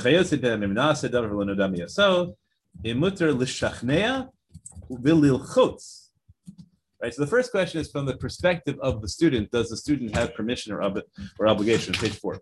Right, student permission or obligation to inform. And the second is, does the teacher have permission to convince, or to torture? In order to reveal the sinner, in order to properly educate them. Okay, so or does it become at that stage informing? Right, do you become one of the Malshinim, right, who should not have any hope? Okay. So he says, right? So he says it looks like it's an open Gemara where God says the Chidila Torani. Afal pi shechata chet Yisrael v'ya'idei onesh al kulam im lo birus over avera. So it sounds like God is saying that He is the model for the people, and I'm not going to tell you. And therefore, it sounds like, right? And this is an ongoing question, right? Yeshua has to go to the lottery because God won't tell him, but not only because God won't tell him, but because no one else can tell him either. Now that could be because no one else knows, or it could be because everyone else knows, but they won't tell. Well, we don't know. No one else knows. Well, at the end of the sugya, right? The whole point is that his family knows. Yeah, according to one of them. Right. So now the question is, right? When God doesn't tell, right? Is God supposed to be the model, and what we're doing is justifying everyone else, right? Because you might think, why should we have a lottery to expose Achan? We should go on punishing all the Jews because they're right. The lottery gets them off the hook. They're really all responsible because they're covering up. So, right. So you might argue the shot of the story is that nope, right? Everyone else acts correctly. Unless you have the financial gain. Okay. Everyone else could have told. Everyone else doesn't. Right. I'm just here. Could have told. He says it seems to me Shas open Shas. And right, and then he quotes the story of a mayor that you also later read, right, where a woman comes and accuses one of her mayor's students of having slept with her and impregnated her, and he has them all give her a get, right, which is seems like as valorizes everyone wearing the yellow star in Denmark, right, as opposed to exposing the Avarian, right? That's how we will make sure that you cannot hold the person liable for their action. Doesn't he also answer a lot of people to her? That too, right? So she suffers a lot, right? Because she made the accusation, right? So this is not a good example in the contemporary world of how you treat how you treat somebody who claims to be a victim. I don't know if she's going to be a victim. Is it clear that she's a victim here? Somebody sleeps with you, right? I think she right. If there's they all have to pay her to do that. She's very wealthy. So maybe to make her very wealthy, but no, because they can all claim suffix when she tries to take the court. Right, yeah. She has a whole collection of kittens. She just needs to bury them and really pass them on in pristine condition so they can be dug up in 1,000 years, and then they'll be worth more than my 1978 top series, which I'm still planning to pay for your grandchildren's education. It hasn't quite appreciated to the extent I was hoping. It has rapidly, but eventually, so everyone else's parents will throw out their cards. Originally, there's not that many students for mayor, now she's just sort of 10 people. But at least but it's not that many people, and she couldn't get married to anybody otherwise. Okay, fine. Okay. Okay. But this raya is not true, not because of I think Rav Moshe's argument. There's that word again. The mitzvah lamo beperetz bezeh. Right, stand in the breach. The grom. Where does lamo beperetz come from? Okay, and what does it mean? Stand in the breach. Stand in the breach. Okay. Also in Tehillim. So it's one of my favorite lines in Tehillim. Okay, cool. Very identified. It's a very dramatic gesture, right? Yeah, there's a nevuah that Hashem looked for a person who would stand in the breach so he wouldn't destroy the world, and he didn't find one. And also the phrase also comes up in Tehillim when Moshe, after Ched Egel, stood in the breach to daven to Hashem. And so Hashem wouldn't destroy the people. So Hashem would destroy the people, but he kills lots of people in order to. Well, yeah, but it's better for. All right, and he says, "Mil Hashem Elai," and the tribe of Kanaim comes to his side, right? Because that's Mil Hashem, right? So I think the language has echoes, except that there's an assumption that people can and should do this, as opposed to Rav Moshe, who says that nobody can and should, right? That really nobody can and should do this. But I think there's an echo in the language. Okay, so right, but in the further this is pashut. You have to be Omed Beperez, the Ligram, Shaloteri Nefesh Yisrael Lever Shachas, Al Yadeshim Megalim Netiasol Ra Be'od Moed. Right, you can save someone in time.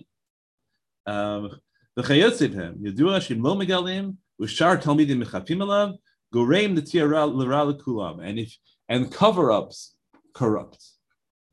Everybody who covers up, right, will learn, right, will become complicit in that sin, and that will have, right. Rav Moshe is wrong, right. It's the covering up the sin that will make you make it about the sin you're covering up for. The Shani of the Achan, and so Achan is different because there, right, after girl, there's another way of finding out. So you're not actually being a kanai because you're not necessary, right? So to do this kind of stuff, right, when it's not necessary, that is obviously a bad midah. But when it's necessary, you're a hero. So he's saying almost explicitly, I was saying about the culture of secrets being bad for children. And this is after that shit in 1994 already. So I think you already do a shit. But I don't think the culture of secrets is bad because other people will do it more. The culture of secrets is bad because, right, because you learn, right, because you learn to take it. I guess because abusers grow up to be abusers. Right? If you cover up the sin, then you won't, right? You can't really believe it's that bad.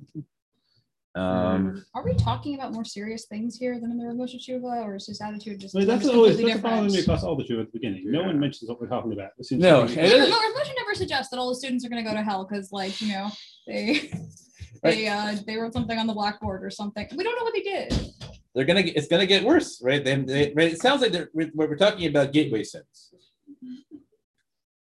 right? They're gonna do this. And then eventually they're going to lead to mixed dancing. It's interesting that Rav Moshe doesn't bring up the mayor. Do you think that has to be intentional? That Rav Moshe doesn't bring it in there? Yeah. It is interesting Rav Moshe doesn't bring it in there. I wonder if it has to do with the fact that he, like the Banach was saying, wouldn't call a sin like that, the kind of thing you do with the student, doesn't want his argument to be that strong. I don't know. Mm-hmm. I don't know. He has to have known. I don't think we can say Moshe doesn't know. I don't think we can say Moshe doesn't know either. It's true. Mm-hmm. Okay. And Achan is different. Right? That if it had not been part of the Gorol, right, then God obviously would have done it. So we should learn from what God would have done as opposed to what God actually did. Right? Because God said, right, you have a girl, right? If you hadn't had a girl, God would have told. So we too, in Matashi Day, we should also tell when it's necessary. And I saw the Bris Moshe.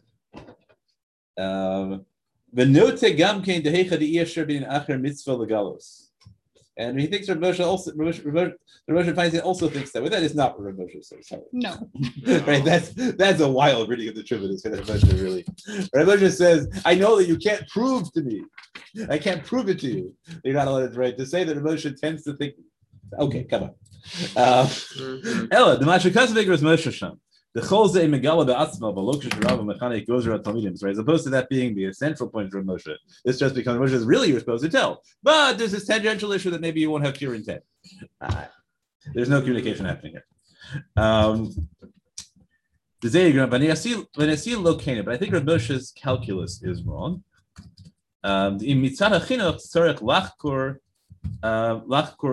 Because the educational obligation is to investigate and know everything that goes wrong. When Achan proves nothing, as Rav Moshe himself said, it's true. Rav Moshe agrees that Achan proves nothing. But it doesn't mean he doesn't think that Achan is the right model. Right? God's saying it's the right model.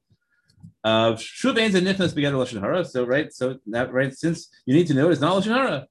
Ella, he says, you have to try to make every effort to make sure that the information is given to you privately and not publicly. But the person who tells you should tell this to you privately. You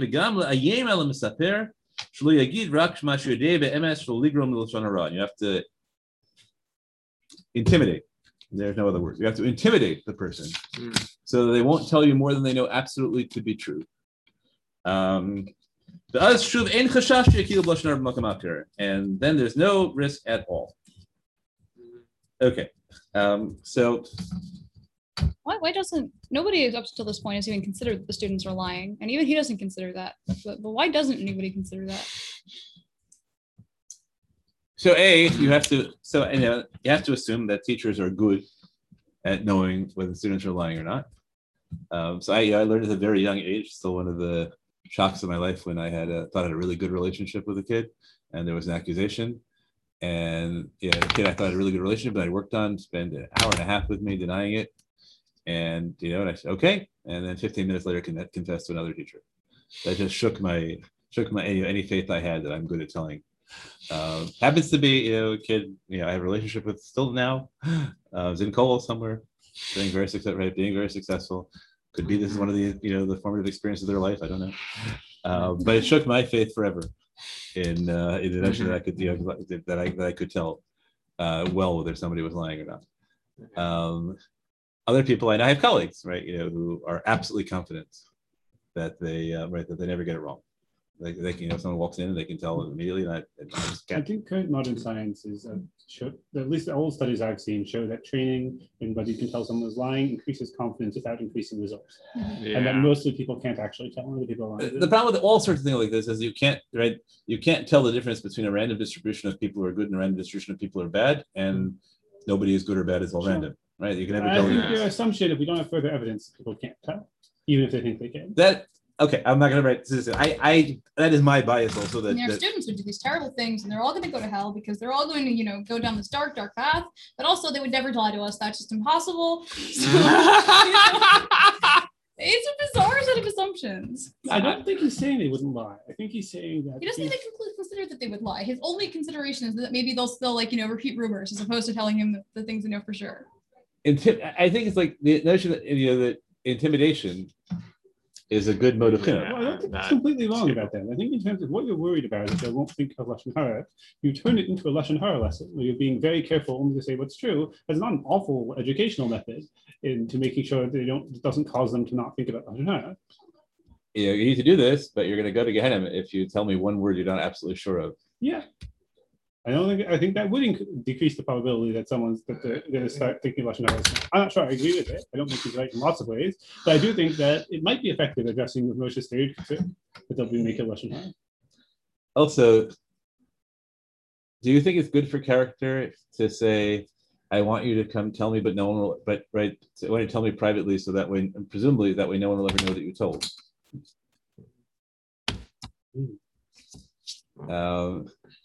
Right. You don't want to do that? Well, then there are no consequences. Then you're saying right. But we're not telling them to speak Lashon Hara or to inform, if you will, because they're afraid of, I mean, I suppose some of us are, because they were afraid of the consequences. What we're trying to do is we're trying to teach them to do the right thing.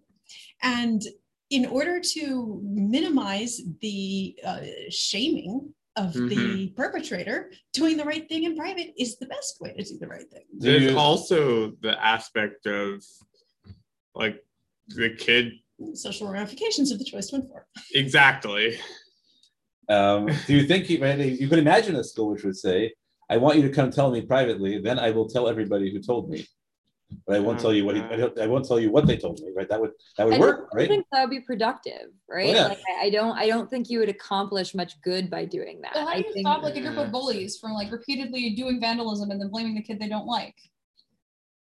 By like informing class, it's important to know that telling me what said is really the right thing to do, and therefore I want you to know that Lexi is the hero of this class because she told me, but I won't tell you who did it. But I will tell you Lexi is the one, and should she survive,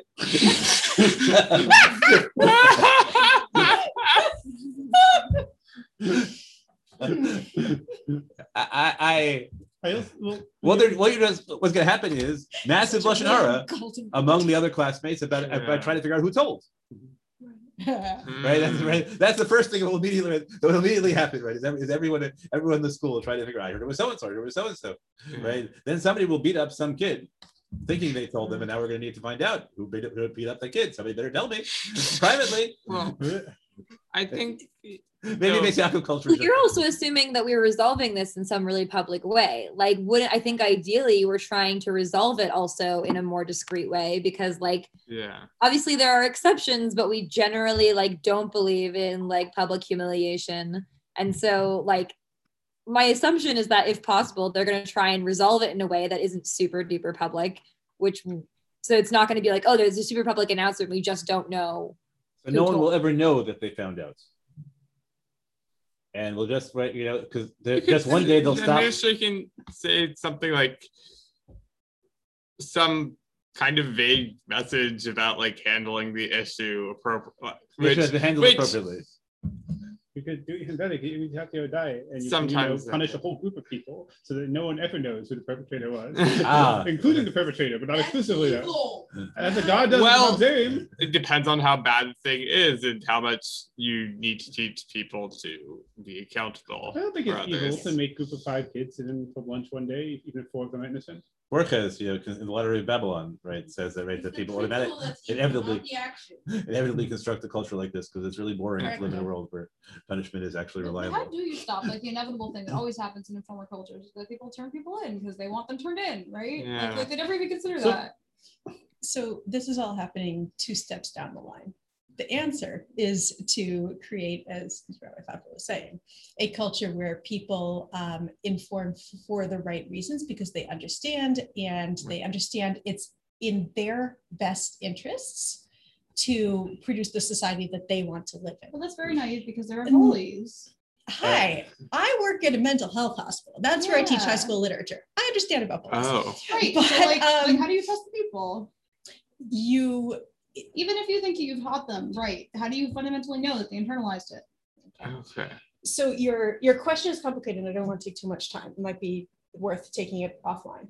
But the short answer is A, no, like you were saying earlier, you can't tell. You don't know if somebody's telling the truth or not. B, you do know who did it. It's this person, or depending on how, assuming it's bad enough to actually be caring. It's not that person. It could be this person, this person, but it is definitely not that person, right? I mean, can we agree on that much? And then if somebody does choose to tell you, the way that you handle it is not prior to them telling you saying, somebody's got to tell me because that's the thing to do, because then everyone's looking for the blame object. Rather, people, this is not the social construct that we want to live in. This is a safe space, etc. And by consistently modeling and treating all students with respect, you can. I am telling you right now, you can build a safe space in your classroom. But you have to respect the students and you have to give them autonomy. That being said, yeah, bad things are still going to happen. But they're not going to go and beat up the kid who told if there was no issue of blame initially, because then they're not thinking who to blame. And also if, when you hear who did it, you handle it in a way that's respectful of that person and is clearly you're on their side. You're still assuming that whoever tells you is telling the truth. Right. And if you read On Her Bavel, you have to say that On Her Bavel was written by people who were there, because otherwise it's disgusting. So when you're the victim, there's a certain amount of reasonable anger that you can understand, and to be informing is not quite the same, because it's a normal and natural thing that if someone steals your stuff, but the idea that you should go around and finding who steals your stuff and reporting them to people in positions of authority is a fundamental your stuff. But the idea that you should go around and find out. But that's what I was just saying. The idea you should go around and see who's stealing other people's stuff and report them to people in positions of authority is, I don't know. Go around finding out, yes, but if you know who it is, right? If a group of people come and beat up somebody in front of your window, you're a hero for saying it. Everyone else is intimidated. So it would be an interesting question about how Moshe would answer to ask, can I tell the victim who stole your laptop? It might be different than telling the teacher who stole the guy's laptop. The victim can't do anything. Only the teacher can. Do you think it's different if it's, beating up instead of stealing? Then is it still impulsive? I think so. I think it's a cost benefit thing. I think there's always a loss. Often, like even in the case of Tochacha, the benefit will outweigh the loss. And beating people up is probably true. Probably beating people up is bad enough that the damage to your soul done by informing them is counteracted by whatever benefit you get from telling. But it doesn't mean it doesn't damage your soul. It just means it's counteracted. I think. I'm thinking though about the sense where often, I mean, maybe I'm being naive in certain ways, but oftentimes when people are acting out in such a way, there's some deeper issue. And so is it a bad thing to inform if there is, it's not just helping someone in their character in terms of they beat people up and you're stopping beating people up, it's helping them deal with a deeper issue. Is that part of the It's a big part of whether you really trust the person you're telling. Yeah. Right. That's a big part of it, right? If you really trust the person you're telling to be engaged in, that their sole goal is rehabilitation and not punishment, right? Then economic, but that requires it. That's right. That's what it means, right? To create a culture in a school. So you have to trust that they're actually going to do something also. Yeah, right. All sorts of It takes enormous trust to implement that, and if you have that kind of trust already, you probably don't need to tell them to tell you. That could be a really interesting read of the Midrash, because we're saying God doesn't trust Yehoshua to keep him well. He just lost the battle because of him, and all these people killed. And God is saying he doesn't have that kind of trust with Yehoshua. Do you think he's going to be too harsh on him or something? That would be very they then go and stone him stuff. Exactly. So. God was right. God is always right. The fact that he goes so to death is just proof that he was right. That he. Yeah, we thought the story of Achan is so horrifying at the end. Right. So hard to deal with. Well, maybe that's the point of this Midrash, is that God didn't trust Yehoshua to treat him properly. Shirley Jackson had it right. It's so hard for me to read this. To read after that story, it's so hard to read Yehoshua. Just so hard to read Yehoshua. So hard not to. Okay, let's read the last. Let's read the last of Moshe together and see it. I already did it. Okay. Inyan. So this one is has a different title, right? This one is Inyan Anashas Talmidim B'Yum Alehem, right? Punishment and intimidation. Right. So Biur Masha Katafti. So now we said 14 years later. So we're in the 70s now. It should be 80 or 81, right? Yeah. 81. Okay. 1240. It's not part of our extensive memories of the Ford administration. Just add 1240 to the condition. Okay. So, during when you were in school, so presumably you have opinions about it. This is, I guess, when I am in 8th grade. Yeah.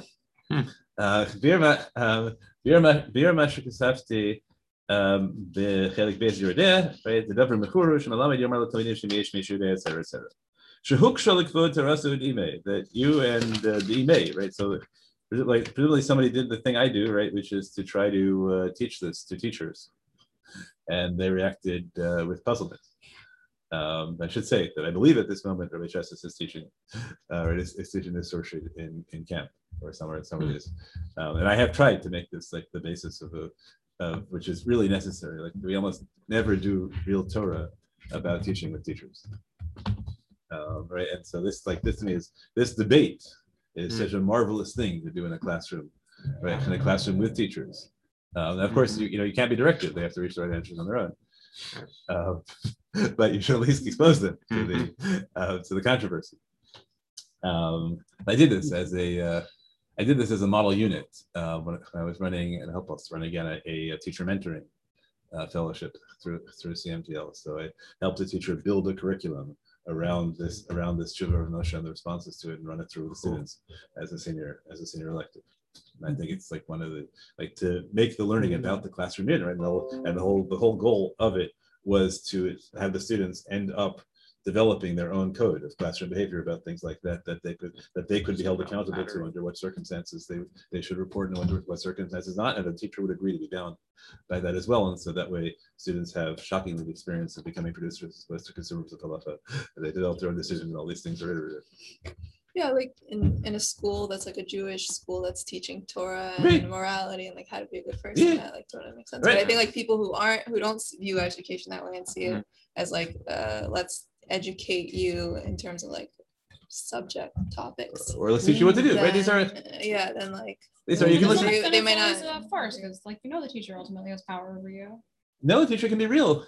Would you really be okay? You can trust the teacher. Would you really be okay with coming with if they came to the decision that no Messiah is worse than murder, which is a common opinion in a lot of parts of the world? So you have to be able to. I hope that you can all still hear me, because at some point we have the hard end to shear, right? That at some point my computer will die. I gotta lower the thing. I don't think it. So I'm only gonna see you faintly. There are examples of teachers who live with the consequences in the classroom, in different ways. Ronnie Heifetz at Harvard, who taught me leadership in a certain sense, but gets assassinated by his class regularly early in the semester, and then he's not allowed to talk the rest of the semester because the students are entitled to vote to assassinate him, and they generally do for good reason. It's a wild class. He created an environment, and then the students are responsible for that environment. And but he can't talk at all. They can choose to learn or not. But how do they learn without him talking? Yeah, well, that's the whole. Then you have to. It's a wild class. The rate of permanent psychological damage in that class where the study afterwards is 5% or something like that. Wait, is that very high or low? Every class we did caused permanent psychological damage to 1 in every 20 students. Maybe you think that's low. I don't know. I don't know what classes you've I think his point was directly from the class, not that you are. It's a wild class. It's a wild class. He's an amazing teacher, an amazing person, and yet everyone comes out with great ambivalence. Your favorite class ever, I think. Almost 50%. Yeah, okay, we're gonna turn off. I don't like teaching that way. At least I think I don't. Could be that it's not. Could be I'm wrong about how I teach. Okay. I was actually just thinking that you do a really good job of creating a safe space where people who are coming from really different backgrounds and really different hashkafas feel very safe sharing and arguing and hearing other people also. Thank you. I hope it's right. I guess like the other, we're going to go off the record again. Okay. Some people have found the right job. Some people haven't yet. Okay. I'm just saying. No. Okay, Shehuk Shalakvoda Ratarasa It seems Dime. like you found a good job. By the way, Yehuda's questions don't count against my time, so we only have to finish by the time, the amount of time after 3:00 that we would have if you hadn't said anything. It's fine. We got pushed before. Oh, good. That's probably about right.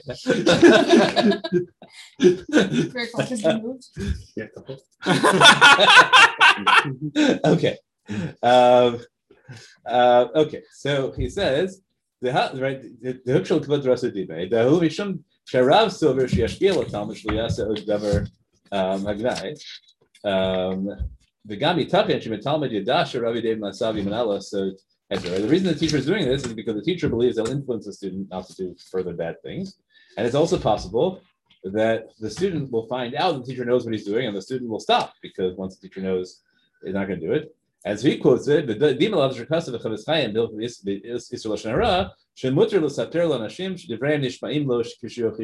Chofetz Chaim says you can tell the people who can influence the other person so they can influence them.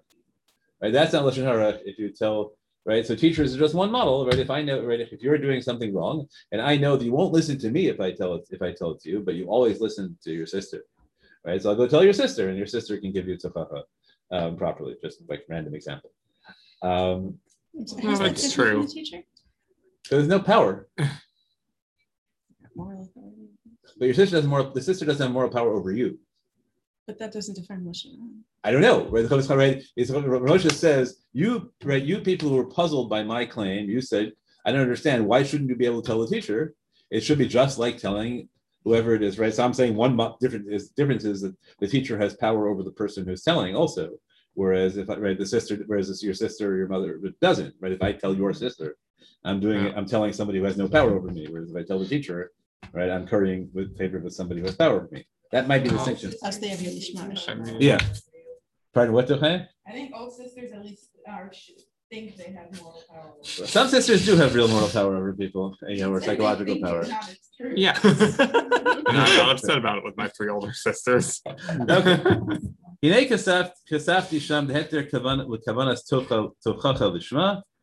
Like Rav Yochanan Menuri, who says this, Rav Huna Rachia Barav, all these who shaykh dafka kishemis orer me'atzmo l'saper larav kadesh yochicho. So I wrote that this heter only applies when you're self-inspired, but not when the teacher imposes it on the students.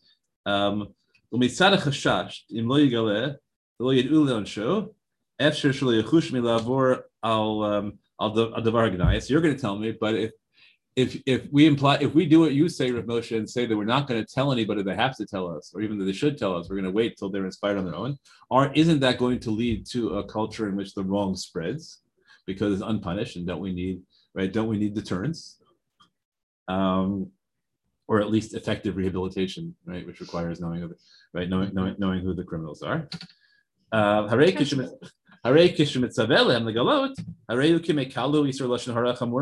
the social consequences are worse. You're going to create a culture of Lashon Hara. Especially, I would note if the whole part, if the way which you're doing is getting people to come tell you privately, right? Because then, right, then that will certainly spread. And everybody says, but you're going to tell me, but what about the deterrent effect? Even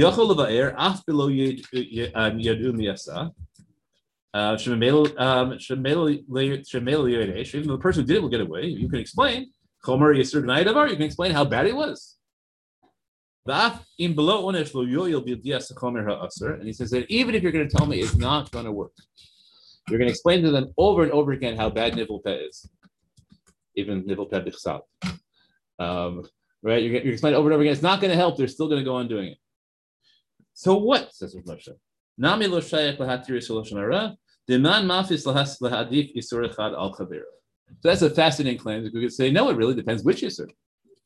The answer is no, Lashon Hara is an Yisur D'oraisa. Well, it would depend on what you think about the act itself. Like we were saying when we were learning this, that I could easily imagine someone being docha that argument by saying, okay, if you're saying the concern is that like hikilu b'Lashon Hara, right? We're worried that they'll come to not take Lashon Hara seriously. That's different than the act itself is an Isser. Like the concern of this act leading to an Isser is not the same as like an Isser being docha. No, but I think what Moshe is saying is But both of these are things we're worried it will lead Right, to. I think that's correct. Well, no, but I think the it's like that's already an actual Isser. That's actually a bad thing. That's current. Yeah, but the concern here isn't stopping the thing that already happened, right? You can't stop that. That's in the past. The concern is stopping. No, but he's saying. So right, the question is whether you prefer to lead to their future actions of whatever the Dover Maguna was, or for their future actions to lead to more Lashon Hara. Well, he seemed to like also, I mean, at least in some of these scenarios, seems to be talking about something they're worried the situation is continuing. Right. Right. And you have a choice between about improving their general future moral character. It often actually is about stopping like an ongoing good problem. So you want to stop this, but Lashon Hara is also always an ongoing problem. Yes, but you could say that the act itself that would stop this wouldn't be Lashon Hara. We're just worried that you creating this environment will lead to Lashon Hara, whereas the act that you're worried will lead to Lashon Hara could stop an actual Isser that's ongoing. Right, but he doesn't care. I know, but I'm saying like if his argument is like, oh, how can I say that like one Isser is like Docha another Isser? No, so I think Ramat is saying, how can you say that he doesn't say to be Docha. He says you have a choice. You can either facilitate a culture of Lashon Hara, or you can facilitate a culture of, I said nivel pel, figure out whatever the horrible thing is that happened in the classroom. Right? So he says, why is it more important to you to stop a culture of X as opposed to a culture of Y? They're both Yisurim. So that's a weasel though, right? Because you can make choices. Mm-hmm. I can say, I care, right? Let's suppose what the terrible thing is that there are students who during davening are reciting Mary Had a Little Lamb repeatedly during Pesukei Zimra. You're talking about loudly or like? Under their breath, right? They're pretending to daven, but really they're reciting Mary Had a Little Lamb every day. It sounds like it's like the trolley problem.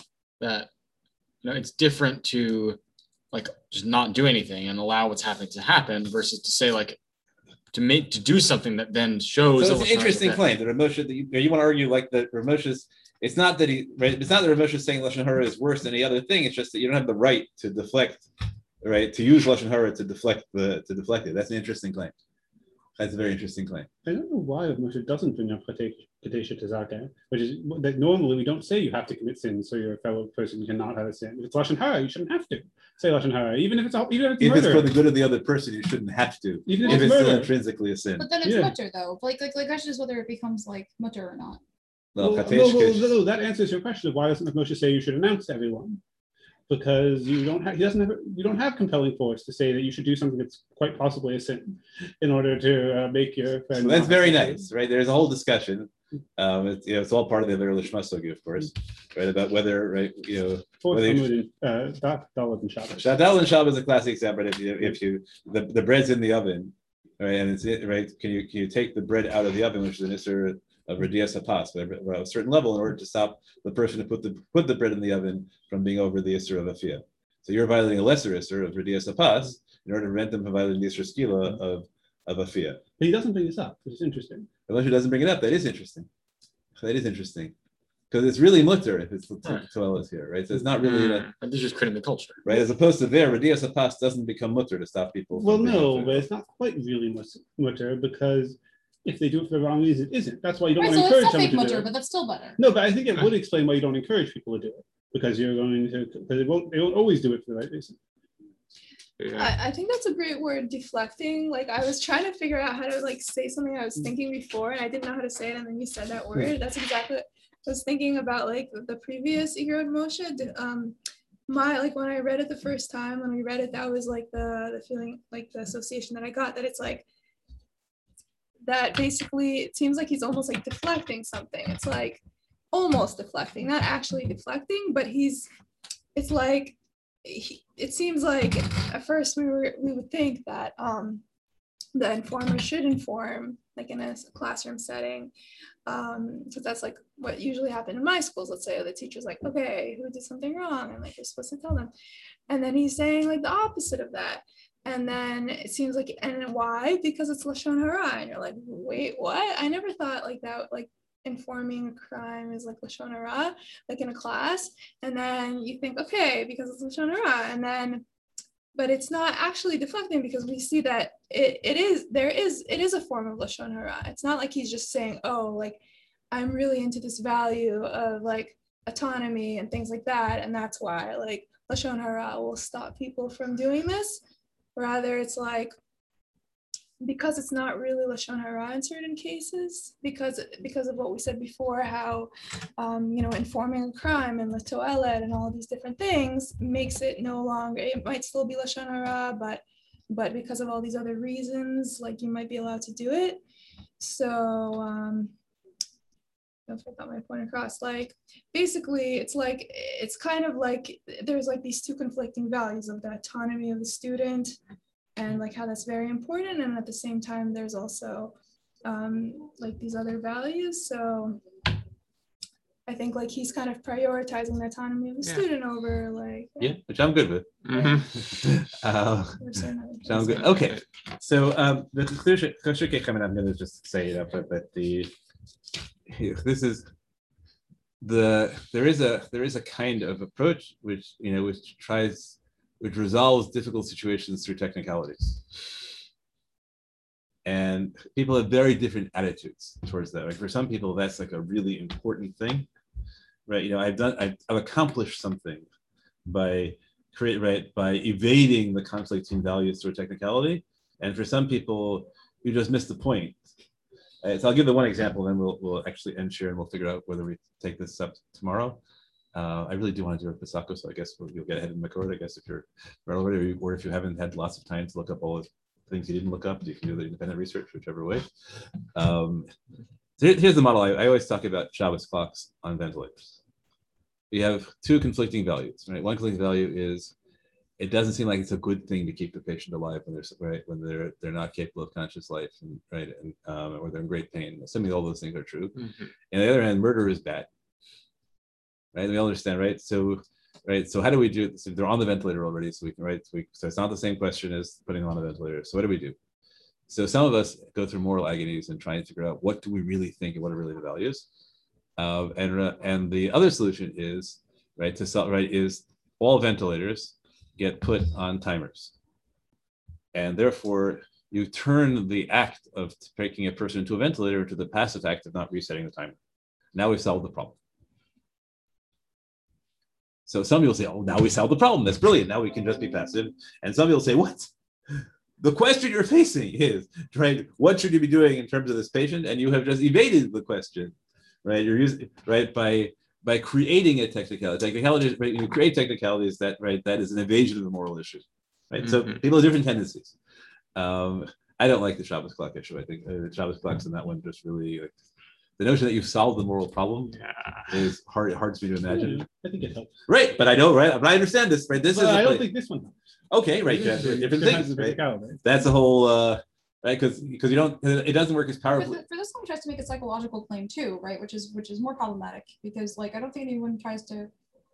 Do people try to claim that the Shabbos clock thing is better than ventilators because it makes people feel better psychologically about killing people? All depends why you think Kumal Say and Shevel Tasa matters, right? So now I'm no gay here, right? That's the whole, because I think that the whole thing is a mistake, and there is no difference between Kumal Say and Shevel Tasa in that area, and so this is a mistake, compounded halachic mistake over centuries. Right? You're coming with technicality to explain a position that doesn't exist, but it can't be. There's no situation where it's much better to kill somebody passively as opposed to actively.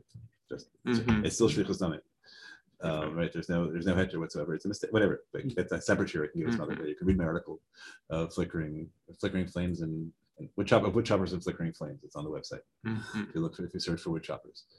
I do like the article. As I wrote to the author of the article in Yom Kippur, he sent me his article on end of life care. And I said, I can't write comments the way I usually do because I kind of have an article about this that I'm still really a little proud of. So it's hard for me to talk about that without just telling you to go read the article. I'm still a little proud of it, yeah. And the author of this said some very nice things about him, so we're becoming friends. Definitely not. Friends until he hears what we have to say. That is Well, we'll see. I'm very excited about that. Okay, so we're going to end share now. Thank you all very much. We'll resume tomorrow. I'm going to try not to spend too much time in the Choshuke Temet and move on to the right. What I guess I'll take the 30-second summary is what you all get is that the reason it was worth doing this is because when you try and talk about what halacha is supposed to be, so here you have a model in Rav Moshe, right, of outside of Kanayim Pogimbo, of places where maybe you can say what halacha is abstractly, but you have a kind of Heisenberg thing in a sense, right, where telling someone what the halacha is in a specific case makes it changes what they should do. Right, and so realizing that that the way in which you present decisions may be very different in the abstract and in the specific cases, and that the fact of your psak can change both ways. What the right thing for people to do is to change your to change the way in which you approach the question. It's not an obvious thing. Okay, thank you all. We will see you all tomorrow. You didn't give us a really fun. Someone actually used the Go Raw method.